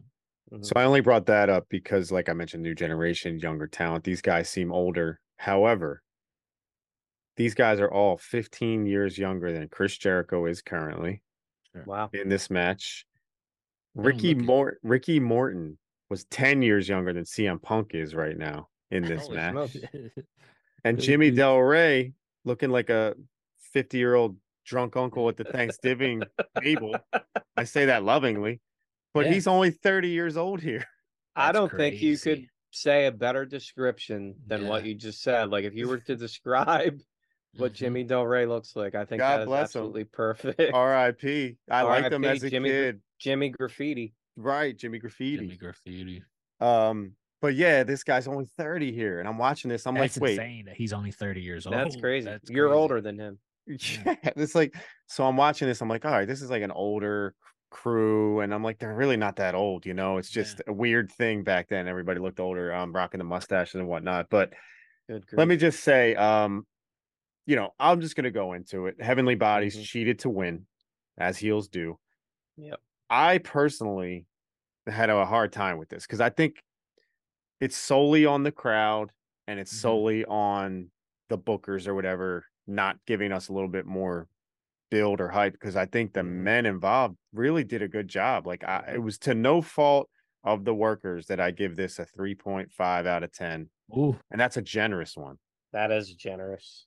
It's generous. I've seen worse because I was trying to like just watch the action. I know it's hard not to get influenced by the crowd, but if you watch, like Jimmy Del Rey was working, Tom Pritchard was tight and crisp, Rock and Roll were doing their thing. I don't think it was a bad match. It was just crowd kind of ruined it, and what do you Frank, think? if you don't mind, I want to go next because Go for it. we're gonna leave it on a positive Pete with you. Okay. Yeah. Because I'm gonna just like Vince, he split. This is where I split. This is where I go to get myself a nice coffee, maybe a water. Latte. I gave this a 1 out of 10. Oh Wow. This wow. is a Whoa. You guys Survivor Series match. You're gonna throw this on my Survivor Series. Vince didn't want to look at it. I didn't want to look at it. I'm moving on. Positive Pete, what do you got? Yeah, I mean, geez, I feel like both of you are extremely harsh, but that Duke rating is insane to me. I gave it, so I'm using stars. I gave it a 5 out of 10. I thought it was a fine Generous. match. Yeah. I thought it was a fine match. I thought those guys were moving at a good pace. They were bringing out all the tricks. You know what I mean? Like it's not their fault. You know what I Right. mean? That like the crowd that they were put on a Vince McMahon show. You know what I mean? Or like in the middle of a Vince McMahon show too that feels nothing like what these guys offer. And it's not their fault that the crowd didn't care about them either, I guess. You know what I mean? Because they're Does a just crowd make or break a match for you though, usually? it can. But like I didn't feel like they broke this match. Because I kind of go in there feeling like Rock and Roll Express are overrated anyway. You know what I mean? So like I went in there like, I'm not high on it. I know it'll be good. And I thought it was good. Like you guys said, like those guys worked. Um, yeah, I thought it was fun enough. I thought they did everything they could. Everything was pretty smooth, You also don't get for the time. offended that you're not getting another elimination match like we do. For Like we want sure. we want the Exactly. Yeah, yeah, eliminations. yeah. I have no Yeah. attachment to the eliminate. If anything, this was closer to what I wish everything on this card was. You know what I mean? It's just a Wow. traditional tag team match versus, eight dudes in a match with their managers. It's like a dozen different guys outside. By the time we're talking about the main event. I love Yeah. it. So All right, give me all of it. Give me 10 on 10. We Tag get that teams, like sometimes. We do that. Yeah. on God, give me Yeah, that. yeah, yeah. Mhm. Yeah, so like that's just my take, but yeah, I thought it was a decent match, and they got a title switch. I thought the ending was pretty cool. I Those don't know, you know what I mean? Like those I big just thought it was smoky fun. those Yeah, tag Smoky titles. Mountain tag title. They're Yeah, up there with Listen, that that's why you're the ROH TV positive title. Pete here, pal. yeah. Who knew? Well, let's see how positive Pete can keep it for this Oh, next match. yeah. We Tell you got we what. we recapped Doink's shenanigans with Bam Bam Bigelow from Superstars, and they revealed that it's going to be 4 Doinks versus the Bam Bam versus Bam Bam's team. They don't have the name, but we go to a disturbing image of the head shrinkers and Bastion Booger devouring, chomping down on a turkey. Bam Bam's trying to get a word in edgewise over these savages. He's trying to cut a promo. He's trying to get this match going, and these men are destroying this poor turkey, and just disgusting. They're just slobbering all over. True savages as we get ready for this 4-on-4 battle. Head shrinkers and Bam Bam Bigelow and Bastion Booger versus the 4 Doinks, which, all right, Duke, Doink's not in the match. Spoiler alert. It's Dude, not even the real Doink at this point, is it? Yes, it's still Matt It's it Bourne. isn't I was Matt gonna say Bourne? I thought it was Okay. Matt Bourne. Yeah. Yeah, I didn't know. Yeah, this is another one of those matches that like I didn't like in the moment, mm-hmm. and I sure didn't like it now. So now hold on, because like Vince, you were out for that Smoky Mountain nonsense, but Vince was back for this because Vince couldn't wait to get back for a Doink match. He You know was. that, right? He He was couldn't like, I wait. got to get back for this one. And listen, if Matt Bourne's involved, maybe it improves my enjoyment of the match, but I'll let you get to it and introduce these teams for us. Sure. All right. I'm going to go through it quickly, but Doink, he's got Bushwhacker, Luke, and Butch Doink as his representatives, and then Men on a Mission Doinks, Mabel and Mo, all wearing the clown gimmick. head, face paint, hair, all that good stuff. Bam Bam, I think we could all agree, easily the coolest member of his own team, without a doubt. Who's the coolest member of the Four Doink team? If you So have to choose one. I'm gonna go Bushwhacker Luke. Wow. And that's because he wrestled our boy Hagedorn. You know what I mean? But like I don't really, everybody in this match was it was too much. I think the Doink gimmicks with on Mo and Mabel was too much. And I like Mabel. I met that guy and he was super cool to me. I'm surprised that you didn't say him for that reason. I swear you're going to say that. But like, you know, I can't ever say that I was a fan of him in any way. And mostly because he won that worst King of the Ring of all time in Philly deal. But these guys, it just was a mess. Men on a Mission, I'm not a fan of. I like the Bushwhackers, you know, but at this point it was all over for them, you know, and it's just everybody was lame. Like when I was waiting to see who the Doinks were going to be, I had no idea. When I got Men on a Mission, I was in the kitchen. I was cooking because I knew. So I was making breakfast. I was making breakfast this morning, as a matter of fact. So I hear like music, and I'm like, that can't be Men on a Mission. So I was thinking, who's rapping in 1993? You know? Man. Mm-hmm. Yeah, it was them. So like, I was extremely disappointed. And you mentioned John, no Doink in the match, which is like crazy to me because I'm like, well, at least Doink will be there. And then he's like, he's not even in the match. Yep. I don't know. It was a hot mess. Nobody was cool in that team, really. This is the one where you're watching the show with a non-fan and you're trying to explain what the F is going on here, because I'm going to run through it quick. Mo was riding around on a scooter at one point. There was food involved. Samu slipped on a banana peel to get eliminated. Literally. Yeah. Vince loved it. That was Fatu, actually. Sorry, Fatu. Yeah. A messy mess of a match, and so many times I really paid close attention to this one. I know you were locked in, right? Hey, look, say what you will about this match. We're talking all the smack. This crowd loved it. This crowd was hyped for it. They were alive for it. They were, you know, hey, wrestling fans have always had questionable taste, I guess, is the moral of the story. Well, the officiating of this one was just it was embarrassing. You know, like we got bananas, we got Mo is literally riding a scooter, and he doesn't know how to ride the scooter. No, you guys catch that? Ref didn't count him out. He never saw a scooter before. I never got Mo in the Men on a Mission. If we could sidetrack for a second, but like he looked like an older, Mo looked like a young, I guess I thought Oscar was actually the teammate when they first debuted. I was watching Superstars. I remember them coming out, whatever it was. I thought Oscar was like the one that was going to wrestle. No, he was the one that spit those fire, fire rhymes. You couldn't hear him. Yeah. He was out of breath. He just wanted to get to the whoop. There it is. Whatever rhymed to get to the whoop. There it is. Like that's all we needed. We don't need to spend too much time on this match. Well, let me say, you guys, Frank, I'm gonna sit back and let you put over your boy Bushwhacker Luke. Yeah. Well, I'm gonna let you do all that after I just say all the men on the Doinks piled onto Bam Bam and pinned him in the end. We got 4 Doink survivors. Everybody loves it. Kids are happy. A generous 1.5 out of 10. Yeah. For me. Sadly, on a Survivor Series, I have to do that. But go ahead. What do you got? Well, I'm not going to be as generous. You're the positive Pete of this match apparently. Because, dude, I was repulsed watching this match. I've been eating breakfast. I just told you I was making breakfast during the entrances. I sat down and Bastion Booger, dude. Every time he's on the screen, I was like, I had to look away. Take a second because I couldn't bite into my pancakes with fresh strawberries. You know what I mean? Because this guy's savaging a banana all over his face, dropping from his mouth onto his diaper outfit. Dude, it was Samu rubbed it into his head. Yeah, I was repulsed by this matchup. This was disturbing, bro. Disturbing. Yeah. Oh, there's always one. Like Vince will always get you with one atrocity on every pay-per-view, and like this was it.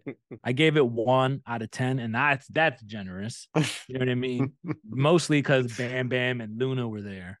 I could do without anybody else in the matchup. But no That's disrespect to all it the was. in-ring crew, Bam you know what I Bam's mean? But presence. And I think yeah, Bam Bam, once again, committed to being the butt of the jokes with yeah. Doink. It Mhm. was an interesting feud, and I gave it a little 1.5 because I will say this post-match, Doink got on the screen. He was busting Bam Bam's chops and all this stuff. And Matt Bourne was really good at this character. Yeah. Like I have tremendous respect for him committing to the character, especially when it turned heel. But go ahead, Duke. What do you got? Yeah, I prefer Evil Doink too. Um, I still don't know what Bastion Booger was supposed to be. Yeah. A Like, slob. yeah, but like that outfit, like I just never understood him. Like, Right. I was like, are you like a gimp? Yeah. Like, Oh, I just never got it, man. Yeah. Besides Yeah. being just like and it was you gray and said, like dirty and just Yeah. a Just look sloppy dude. gross. Yeah.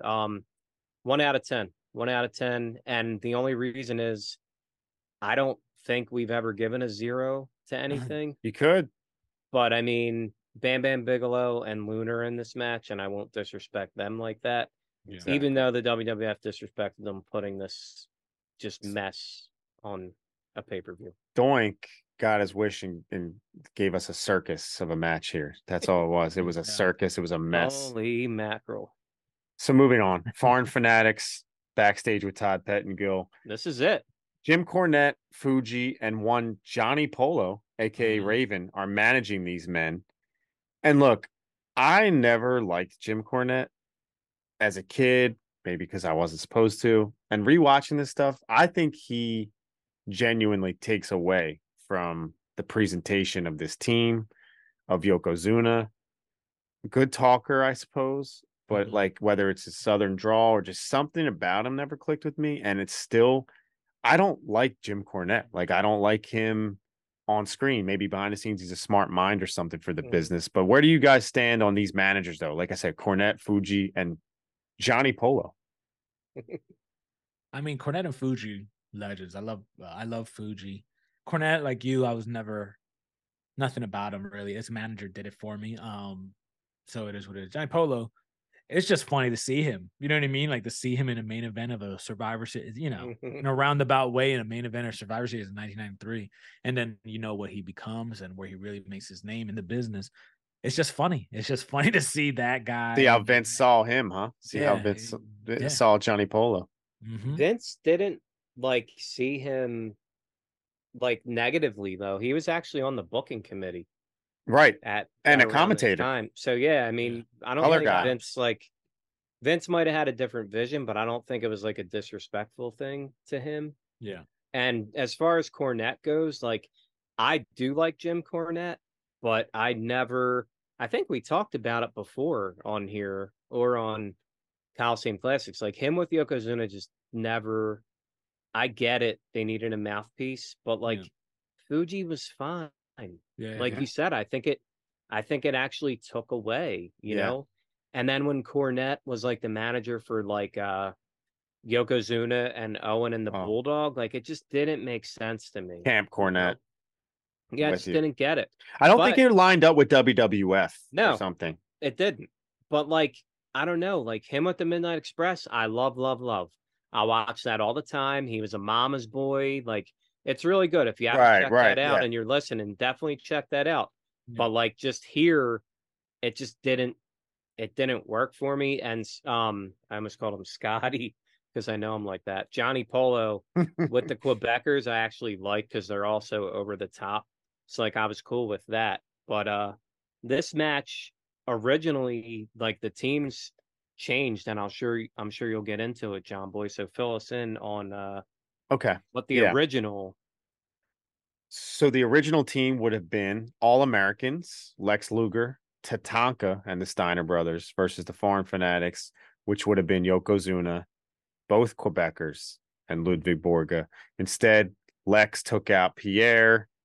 Tatanka was taken out by Ludwig Borga. There was a lot of like warfare going on between these teams as we led into this big war, Foreign Fanatics versus All Americans. So instead, we now have The Undertaker stepping in for Tatanka, did the cool reveal of the American flag in the jacket on a Monday Night Raw. Said he regretted that, by the way. He said Really? he fought tooth and nail with Vince to not do that because he thought it hurt his character. Huh. Took the character very seriously. Well before his American Badass gimmick, where he completely leaned into it. So I guess he had a change of heart.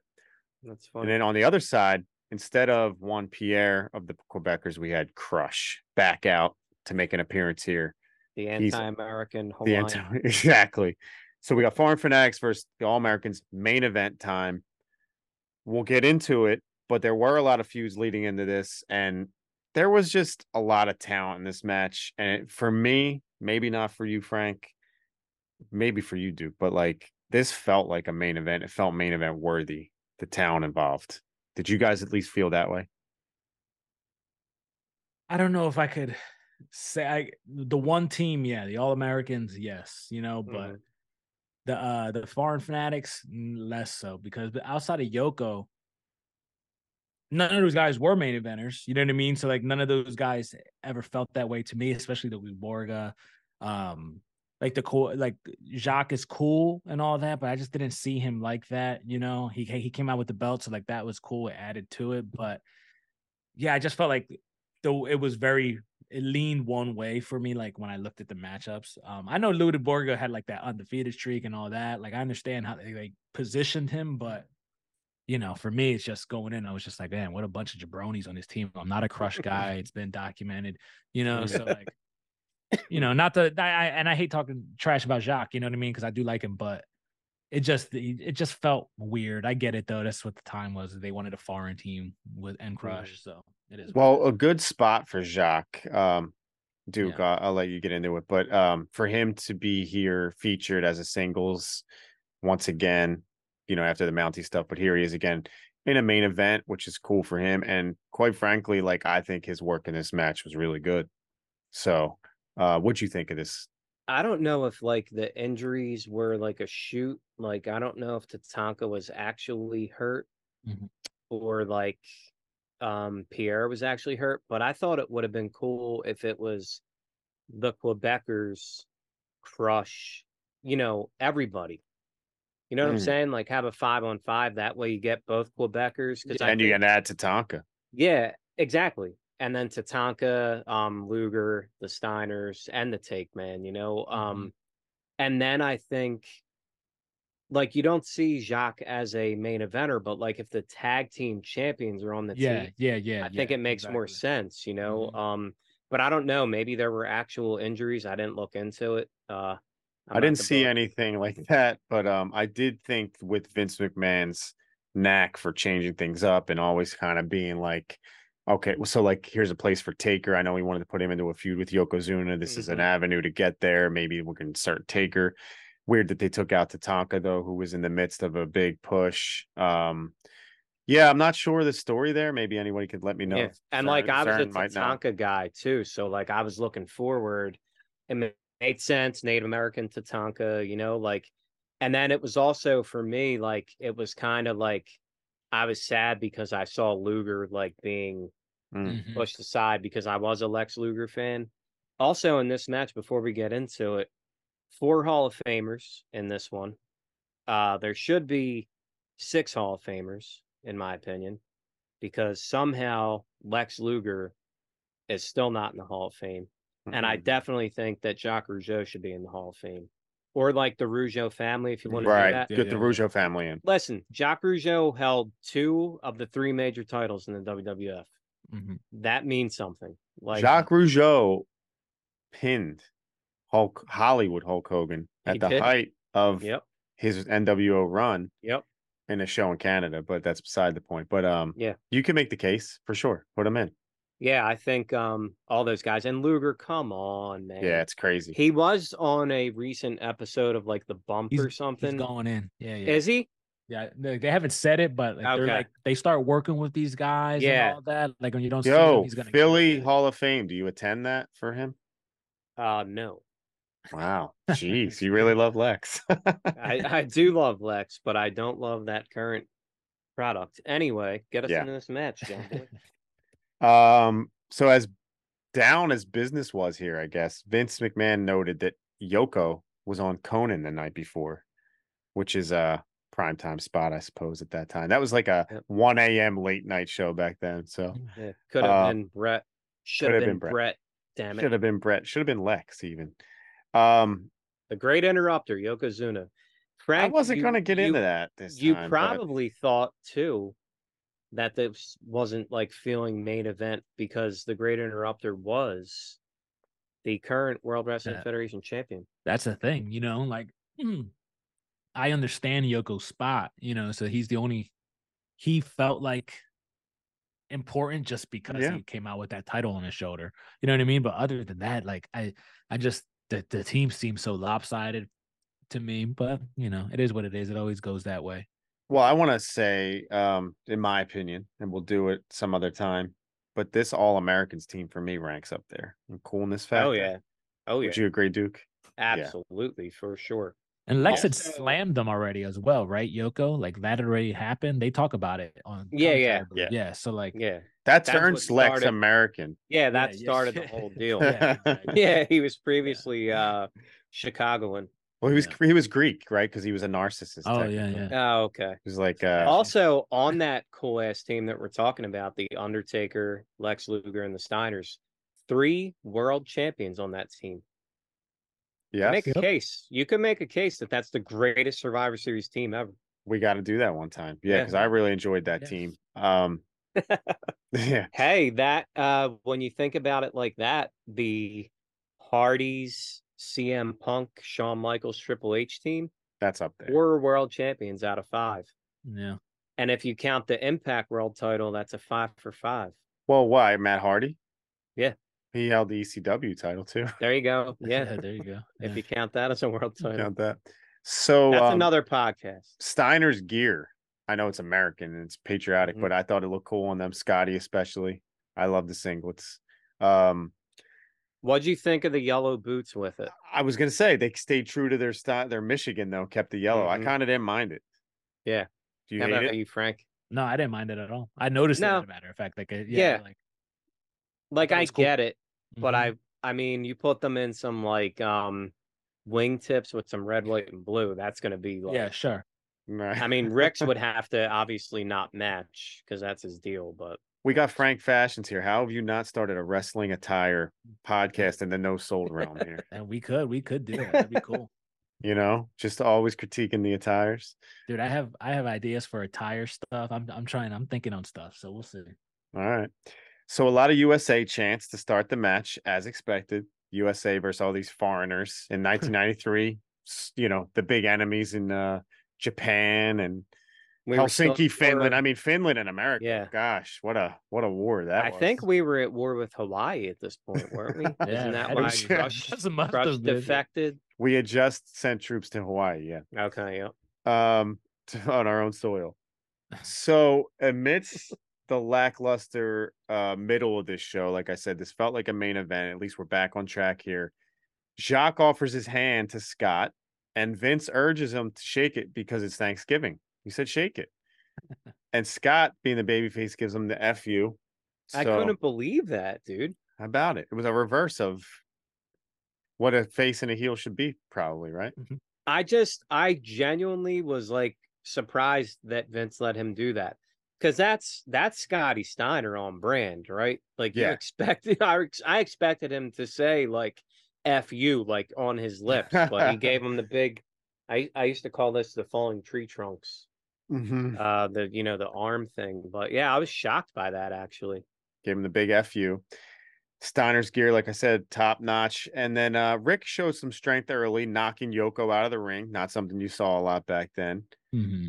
Ludwig Borga was in, hitting them gut punches. And the first elimination's done not too soon after. It's kind of botched. Well, it's very botched. Yeah. I'm assuming Rick was supposed to be caught by Borga to power slam him and then pin him, or was the pin not supposed to happen? What do you guys think? Because Rick looked like he kicked out. What do you Did think? he get hurt? Apparently Did Rick not. get hurt? Hmm. No. I Yeah, think 'cause I thought couldn't find any info on that. Hmm. Yeah, I don't know. Like, yeah, because it was weird, right? Because does he kicks out, but they count him out anyway? Is that what it is? Yeah. But a Yeah, I don't know. clunky start Yeah, with that. but like, I just attribute that to Ludwig Borga. Just being the drizzling hoops. He Yeah, didn't have the strength to kind he of was get kind of even. a stiff. Yeah. What's funny is 1993, I'm 10. My cousin, about 12 or 13, loved Ludwig Borga. And I never understood it, like I didn't get it. I was all American, Bret Hart or whatever. Yeah. And I actually told him we're reviewing this, and I was like, we're watching your boy Borga. He's like, he was the man. I'm like, bro, like nobody Mhm. liked him. Nobody Mhm. likes him anymore. You might want to revisit his matches 20, 30 years later, You know what though? It's all about presentation, man. The guy, he was The undefeated. vignettes were cool too. Do you remember the vignettes? And I do, but he was undefeated. We say all the time, if you tell me that a guy's a jobber, I'm gonna think he's a jobber. Like if he loses every week, I'm not gonna believe in him anymore. When this guy's out there pinning the Native American Tatanka with one finger, Yeah, a pinky, I like believe. yeah, like I mean that's you're telling me he's a badass dude. So No, like it's just interesting. Yeah, to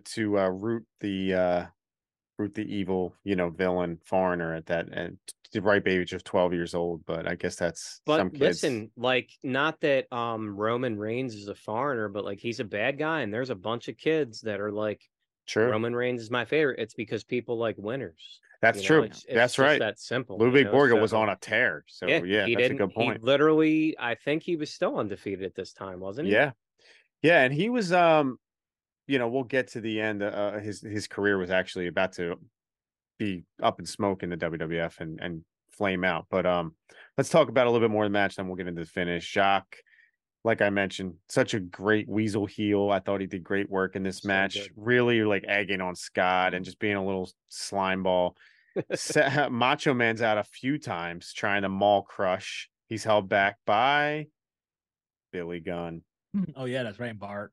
Bart Gunn, Billy Gunn. Audacious Billy Bart. Gunn, who fought in a dark match on this one. Yeah, who did he take on? I don't have that in front of me.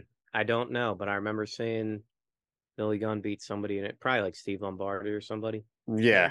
30 years later, and he's a current champion How about it? in a major wrestling promotion. Yep.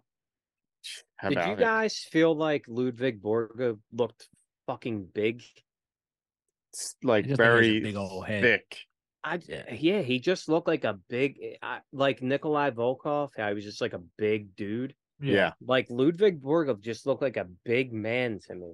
No, he was definitely massive. Yeah. Like a lot of mass, but Macho Man came out. Eventually they brawl, Crush and he did, and they're counted out. So Crush is counted out. He's eliminated. Um, Luger comes in, quickly disposes of Jacques, unfortunately. Middle rope forearm smash by Luger, jumping off that middle rope.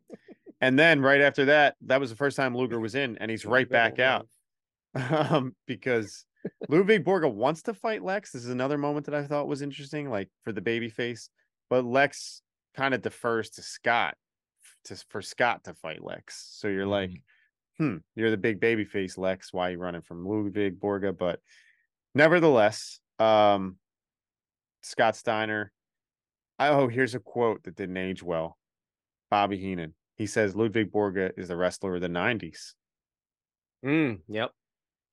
Didn't work out like that. The miss. Didn't. Yeah, that's a Yep. miss. Miss. But no. Well, He that also said Bobby also said Crush will win many championships like down the line. Like he was predicting him as like a top guy, so that didn't work out quite as well either. I think that was just the heel thing. Yeah. No, I'm sure people were buying Crush stock then, though. Like he looked like he should be something. I know you were a fan, weren't you, Duke? I liked Kona Crush. Right. I didn't like this. Oh, you didn't like Heel Crush? I didn't know at all. Real quick, Bobby, because it just popped in my mind, and I can't forget this. We're going back, but in the Hart match, there's like a pause in the action, and Bobby says, "Sean," and he throws him a bottle of water. Did you guys? Yeah. I just had to give Bobby love one more time. Go on. So good. Yokozuna eliminates Scott Steiner with a big turkey thigh drop. Yep. That big leg. Scott's out of there. We're down to Yoko and Ludwig Borga versus Taker and Lex Luger. This is about 20 minutes into the match, and Taker finally gets into the ring. Yoko tries to put him down, but Taker kept rising up. Both Yoko and Taker were counted out. These guys were involved in like such a long feud, and so many of their matches end in like a no contest that it's kind of like, what the hell, the feud that's, I'm not saying should have been better or great, but like there were so many of those things where it was like a DQ, double count out, this, that, and the other. So those guys are out, and we're down to Ludwig Borga versus Lex Luger. That's our final two members or guys in this match, competitors. Fuji trying to help Ludwig Borga cheat, but eventually Lex fights from underneath to overcome these foreigners, using the loaded forearm, I might add, to become the sole survivor.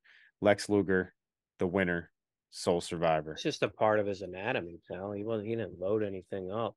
Loaded with steel, man. Listen, man, he had an operation. Listen, I think he had the operation to put the metal in there. He didn't even have anything wrong with it. This All-American wouldn't do that. Americans are straight up, pal. Well, I ran through that pretty quick, but you guys tell me your thoughts on this match. I'm mostly out. It's just not my kind of thing. And I get it. Like I said, I think the one team is very cool. Seeing the Steiners to me is cool.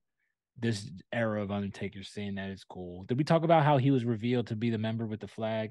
Like when he like that's cool. Yeah. It's stupid to me because I don't think of him as a patriot, but whatever. It's cool, like to see it, but just when you see them in the ring, it just doesn't do it. Yoko, Ludwig Borges, he's awful to me. Yoko's dreadful too. It's just not what I want to see in matches. I'm not a Lex guy. Even Undertaker, it's cool. The gimmick and all that was cool, but he wasn't really doing a whole lot, in this one especially. So I'm there for the Steiners and Taker, and the Steiners are eliminated pretty early, So it's like you kind of like are taking what I like out of it from the jump. So like I'm not super high on it, but I get it. It does feel big, It's the All-American, so I get it. But you're not known for your patriotism. For sure. But where do you stand? Were you rooting for the All-Americans or the Foreign Fanatics? I'm all about the All-Americans in this matchup. Wow. All right. Yeah. I guess there's nobody on that team that you like on the foreign side. No one. Damn. I mean, Jacques Rougeau, he's cool, but he's not going to get me to cheer against Taker or Steiner. Yeah, I guess that's right. Because you also like the heels usually too, but yeah. Not here. No, you show Jacques love though, I feel like. Yeah. No, I think I like Jacques. I think he's good. But yeah, it's just not enough. That team is like, otherwise I'm like, a bunch of dudes I don't like. Duke, what were your thoughts on the match overall? Yeah, I think I was a little more in than Frank was, because I did like it's noted. I might be the biggest Lex Luger fan that I know, as it turns out, because like it seems like nobody likes him. I'm a late bloomer to my Lex love because as a kid, crazy. I should have liked him. I was all about the Hitman as a kid, and interrupting my Hitman love, and that's truth, factual honesty out of me. I think it's been pretty well documented that I'm a Bret Hart fan. For sure. So like, to me, the great interrupter is Yokozuna. Like I was cool with Lex getting some love. I never ever saw him becoming like this USA guy. Right. Vision for him. But yeah, I love Lex Luger. So like you said too, John Boy, this is like one of the coolest teams ever.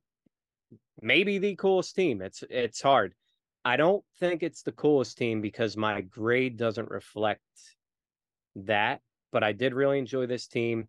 The other team, not so much. I just don't like Yokozuna. I think I would have been okay with Yokozuna being like a mid-card guy, but for him to be in the main event, I just never bought it. I just didn't get it. And then Ludwig Borg is not very good. I like the Mountie, obviously, Jacques Rougeau. Quebecer Jacques, sorry, at this point. And Crush, I liked as Kona Crush. So it was cool. It was definitely, whenever we watch these old ones, it's always fun for me, for sure. You can always find fun in whatever match it is, unless it's the 4 doinks and a random tag team match. Yeah. Yeah, I see in your reflection. Do you just keep looking over and glancing at the men on a mission doinks and on your TV there, and it's cracking Oh, me up. I yeah. see their green hair bouncing around. Also, let's talk about these men on a mission in whiteface. I mean, Yeah. Yeah. I don't know. It's 2023 now. I don't think that would fly now. Nah, they got to edit that out. So, I'm with you on them being potentially the coolest team ever. There's always a weak link, usually with these teams. You're just almost there. Of course, what comes to mind? Piper, Bulldog, Brett, Virgil. Almost there. But I love the team. I really enjoyed the match. I watched this pay-per-view live in '93. Like this, the old man, thanks to the old grandfather in the hot box, allowed me the ability to see this because I Nice. wasn't going to be buying this one or having the money to do so. But I remember this feeling so huge, but I had a little of the Mandela effect. I thought Tatanka was involved. Mm. Like a lot of moving parts, a lot of guys. And I also debated, was Crush in the match or did he just come out? Like, so there was like some confusion, but once I did the rewatch, I kind of liked it. I thought it was a little clunky at times, a little sloppy. I'm just going to give it to you straight. I gave it a 5.8 out of 10 for the match, for the main event. I didn't hate it. The star power was there. A lot of talent I liked, but like I said, it was a little clunky. So would you guys rate the match? I'll go because I have a feeling I'll probably be the lowest. But I give it 3.5 out of 10. It's just not my bag, no offense to the dudes. But it's just I this is a main event I'll skip. To me, the main event was the opener. Or the Smoky like- Mountain tag titles, apparently. Or the Smoky Mountain, yeah. No, dude. Even the Bruce Hart. I mean, even Bruce The Bruce Hart match. Bruce Hart. Bruce Yeah, is all the guys. overtaken. Bruce. Hey, man, make sure you tweet this to Bruce because he'll love to hear it. Yeah. The Bruce Hart match. The Bruce Hart match. That's great. You got Yes. one Bruce Hart fan, and this is where we found him right here. Yep. You just Yeah, love but- the hearts, bro. It's fine. Yeah, but that's my rating. It is what it is. It's So just you're not my style. of match. 3.5. Okay. So not the best main event for you to close this show out. No. Duke, what'd you have it rated as? I had this rated as a 4.5 out of 10. Fair. Well, it's okay. Enjoyable. I think we talked about it before, like when this is your prime time, John Boy. And I knew that you were gonna like it, a little more than Frank and I. And I enjoyed it overall. I just felt like, and listen, that's good. I'm not saying you're wrong. You know what I mean? It's great. We've had some tough watches on this show, but this wasn't a tough watch in my opinion. At No, times, not at all. but yeah. I think there were definitely great parts of it. Bobby Heenan, like we said, every match he's like throwing out his little one-liners and literally making me laugh out loud. And if that happens when you're alone, something's true than funny, So yeah, definitely glad we watched this one again. And I like watching stuff that you guys love, so I can like see where your true love is in wrestling. I'd love for you, Frank, to pick like a time or a pay-per-view that you're like, this is my thing because like I want to see like your heyday. You know what I mean? Yeah, Like exactly. Yeah. I'll so take on it, yeah. Frank was very high on our Halloween Havoc 97 last year. I know he loves that event. Yeah, I did. That was fun comparing fun. those. Yeah. Oh yeah. So yeah, with that said, we'll give our overall show ratings in a second. I do want to ask you guys, bring it back to the beginning. If you got to give an MVP of this show and maybe a turkey, aka like a flop, a bomb. Golden turkey. Yeah. So who you giving the MVP and who's the turkey of this Thanksgiving tradition Survivor Series? I mean, I think we kind of all agree how Brain was Yeah.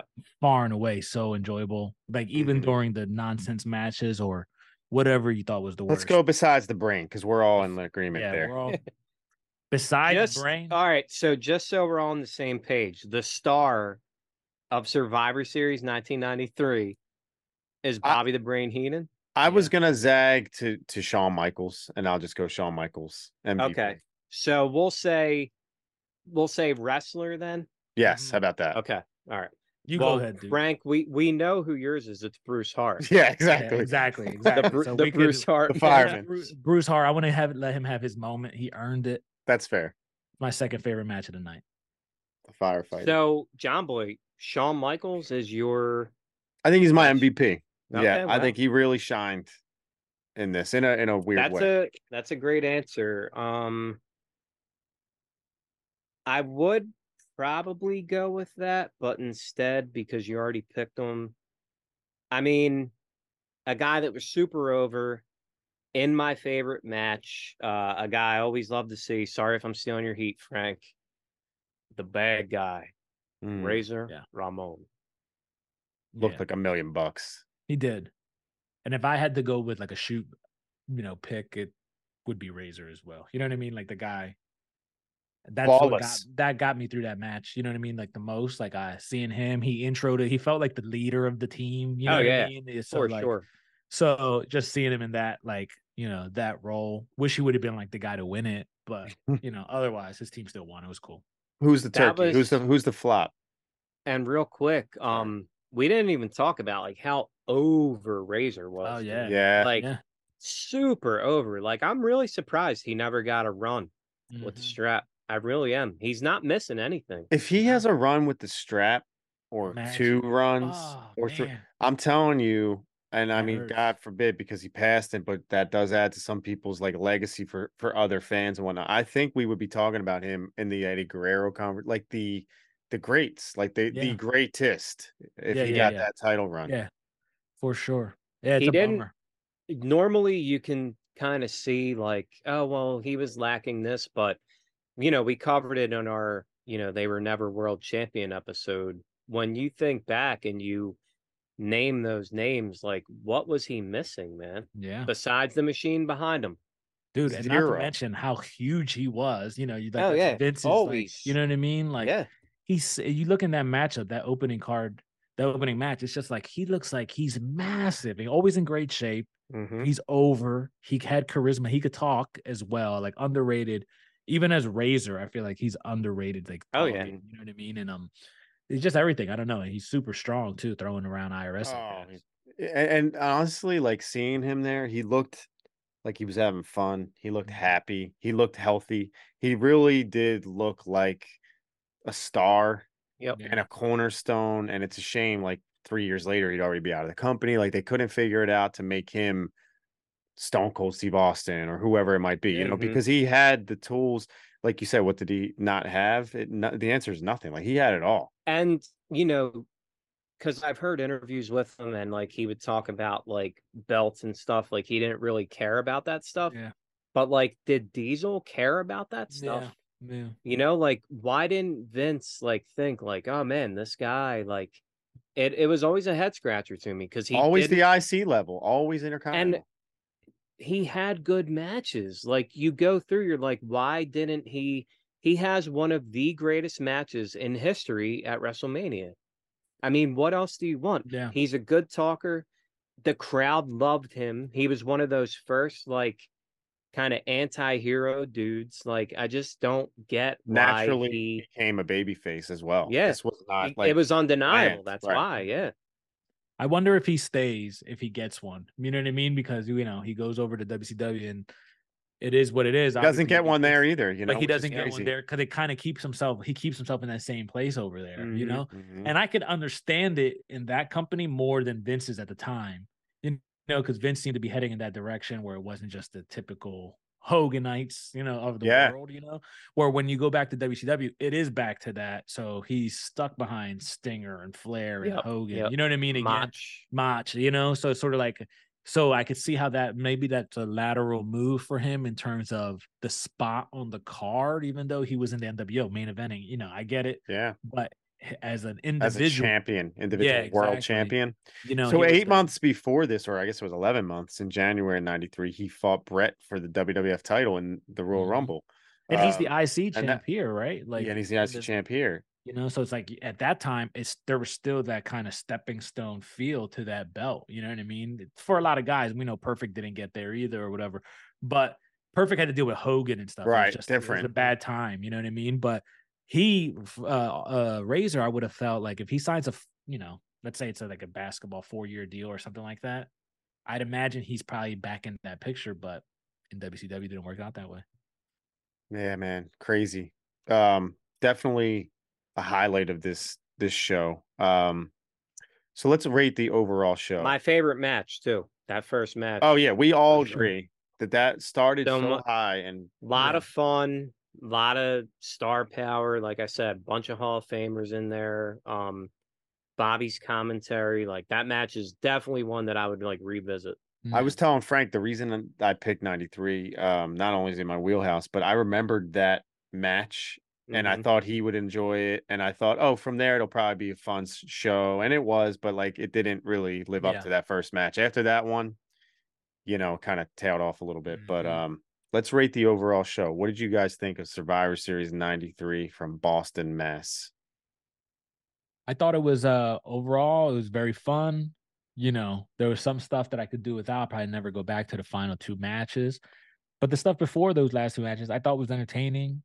I did enjoy it. I watched it this morning and I left there like, oh, that was fun. I'm glad I watched that. I gave it a 5 out of 10. Seems harsh, but a couple of the lows were very low for me. Mm-hmm. So, it just sort of levels everything out. But 5 out of 10. Understandable. I'll let you close it out, Duke, and I'll give mine now because Sure. I'm actually a little bit better, but not by much. 5.5 out of 10. The lows are quite low when you talk about the Doink match, Mm-hmm. and the Smoky Mountain. Though the action was good, it didn't really have a place on the show for only 6 matches. When you really break it down, and 2 of those aren't really that great. It kind of Yes. brings it down a little bit. So, anyways, 5 out of 10. But I would rewatch moments, and I think the All Americans Foreign Fanatics story / like tagline holds up as a memory for me, like the Thanksgiving tradition. Like it was a cool time in my childhood, and I think you know, it's fun enough for me to go back and watch it. So, what'd you think, Duke? Yeah, I'm with you. Like I said before, like whenever we go back and watch this old school stuff, you're always gonna find something, that you enjoy. If I watch it again just to hear the brain, pop me again with his silliness, like I'll do that. So if I were to break it down like mathematically, it would get a lower grade because Yeah. of the dreadful 2 matches. Mhm. So if I break it down like that, it's a 3.2 overall, but I'm not going to do that because the overall enjoyment of the show, I think, was about average. I think it's about a 5 out of 10. Um, I think there's a couple things that you could have done differently to increase the enjoyment. But I think once again, like Vince was going through it at this time. He had some curveballs with Mr. Perfect and with Jerry Lawler. So, for what he had to work with, I think he did a good job. I think if you throw in the Heavenly Bodies on like a team, maybe, like Mm-hmm. Yeah. and then the Rock and Roll Express on the other side of that team and not have, the 4 doinks, although what do we know? Because like you said, the crowd seemed to love it. Still enjoyable, always nice to go back. Big fan of Survivor Series.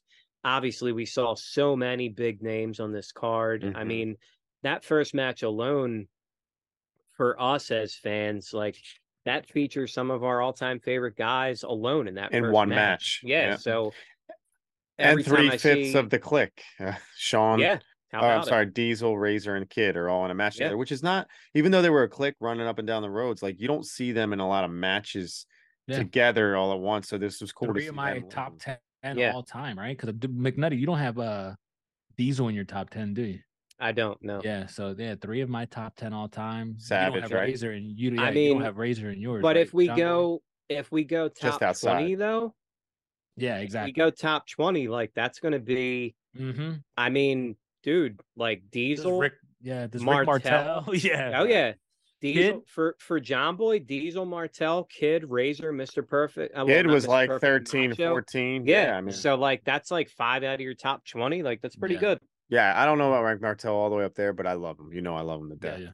Every Um, time I see Rick the Model Martel, I think of you. So I know that nice. you have a That's lot of love for him. that's because my arrogance. Yeah. How do you like my suit? So we rated it. We talked about it. This was cool to see. Like I said, it's a transition period for the WWF. What's cool about it was just a few months later, we would have two of the greatest matches ever. The ladder match with Razor and Shawn. The seeds were being planted here about the undisputed IC title. Brett and Owen, greatest match maybe ever, took place at the same show. So it was cool to see like the start of those feuds in this on this show, I guess. And also to see the transitions, the comings and goings. Guys were getting older, guys were heading out. It was a weird time. But yeah, man, Survivor Series is not the same nowadays. They don't really go to the traditional elimination matches. They've tried over the years, and some were good, some were underrated. I might even say they really did try. I remember when they had a random one with like Bischoff comes to mind when he had his Team Orton versus Team Austin. Like it's kind of a decent match if you go back and watch it, but yeah, they gotten so far away from it, and we're gonna have Survivor Series 2023 coming up. We'll review that. War Games. We also have next week Rampage 91, a Coliseum Classic. That's gonna be fun to go back and watch. Going into it blind, so that'll be good. And we also have AEW Full Gear coming up soon. We're gonna talk about that. Lots going on, but this was fun to step back in time. Any closing thoughts from you guys on the series, Survivor Series 93? I'm not so much on this show, but I am curious to keep digging into some of these Survivor Series since it's Survivor Series month. Like I'm interested in these teams. I do like the randomness of some of these like team ups. I just wish they were cooler on both sides all the time. I feel like it's so heavy one way or another that I'm just like it kind of gives away the game a little bit. But I'm interested. I'm digging it. I'm gonna dive deep. I want to be a Survivor Series nerd. We'll see. Well, Duke, like we always talk about, tournaments are always screwed up in the WWF. Like Survivor Series sometimes is always screwed up too, because I was going to tell him to watch 91, which I'm sure he's seen. But like, do you remember how it was supposed to be like Sid and LOD and the Boss Man versus Jake, and then they end up doing just a 3-on-3 elimination, and it's like, wait, you just took away. My point is, there is not maybe a full complete Survivor Series top to bottom that's perfect or great, but there's some cool teams to be seen. Yeah, there's a lot of lopsided matchups, but I think in the real early ones, though, you at least get like, the Heenan family. It's like Andre, Rude, Haku, whoever else against like Hogan and whoever his team is. But like, I think there's some more maybe even matchups and some surprising, finishes and stuff. You're like, oh shit, like he didn't win this match. So I don't know. Once again, though, like I grew up on it, so it's always I'm gonna have more of a fondness.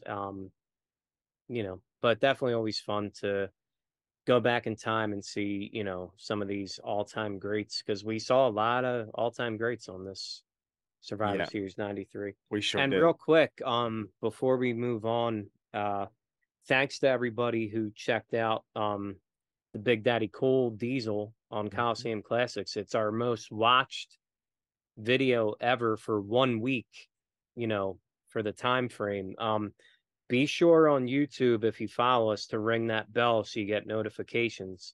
So subscribe and then ring the bell, so when we drop, the new episodes, you'll get notified. And be sure to follow us on Facebook, Instagram, NoSold_podcast. Obviously available on all the podcast platforms. We got, like John mentioned, Coliseum Classics next time. We're going to be covering Rampage 91. We're in search for the perfect tape. We still are. We haven't found it yet. Big D was a lot of fun. The Survivor Series 93 was a lot of fun. So, and always fun just talking wrestling. It's been fun. So we'll catch you next time for Rampage 91 for the East-West Connection. This has been No Sold, and that's the bottom line. Because No Sold said so.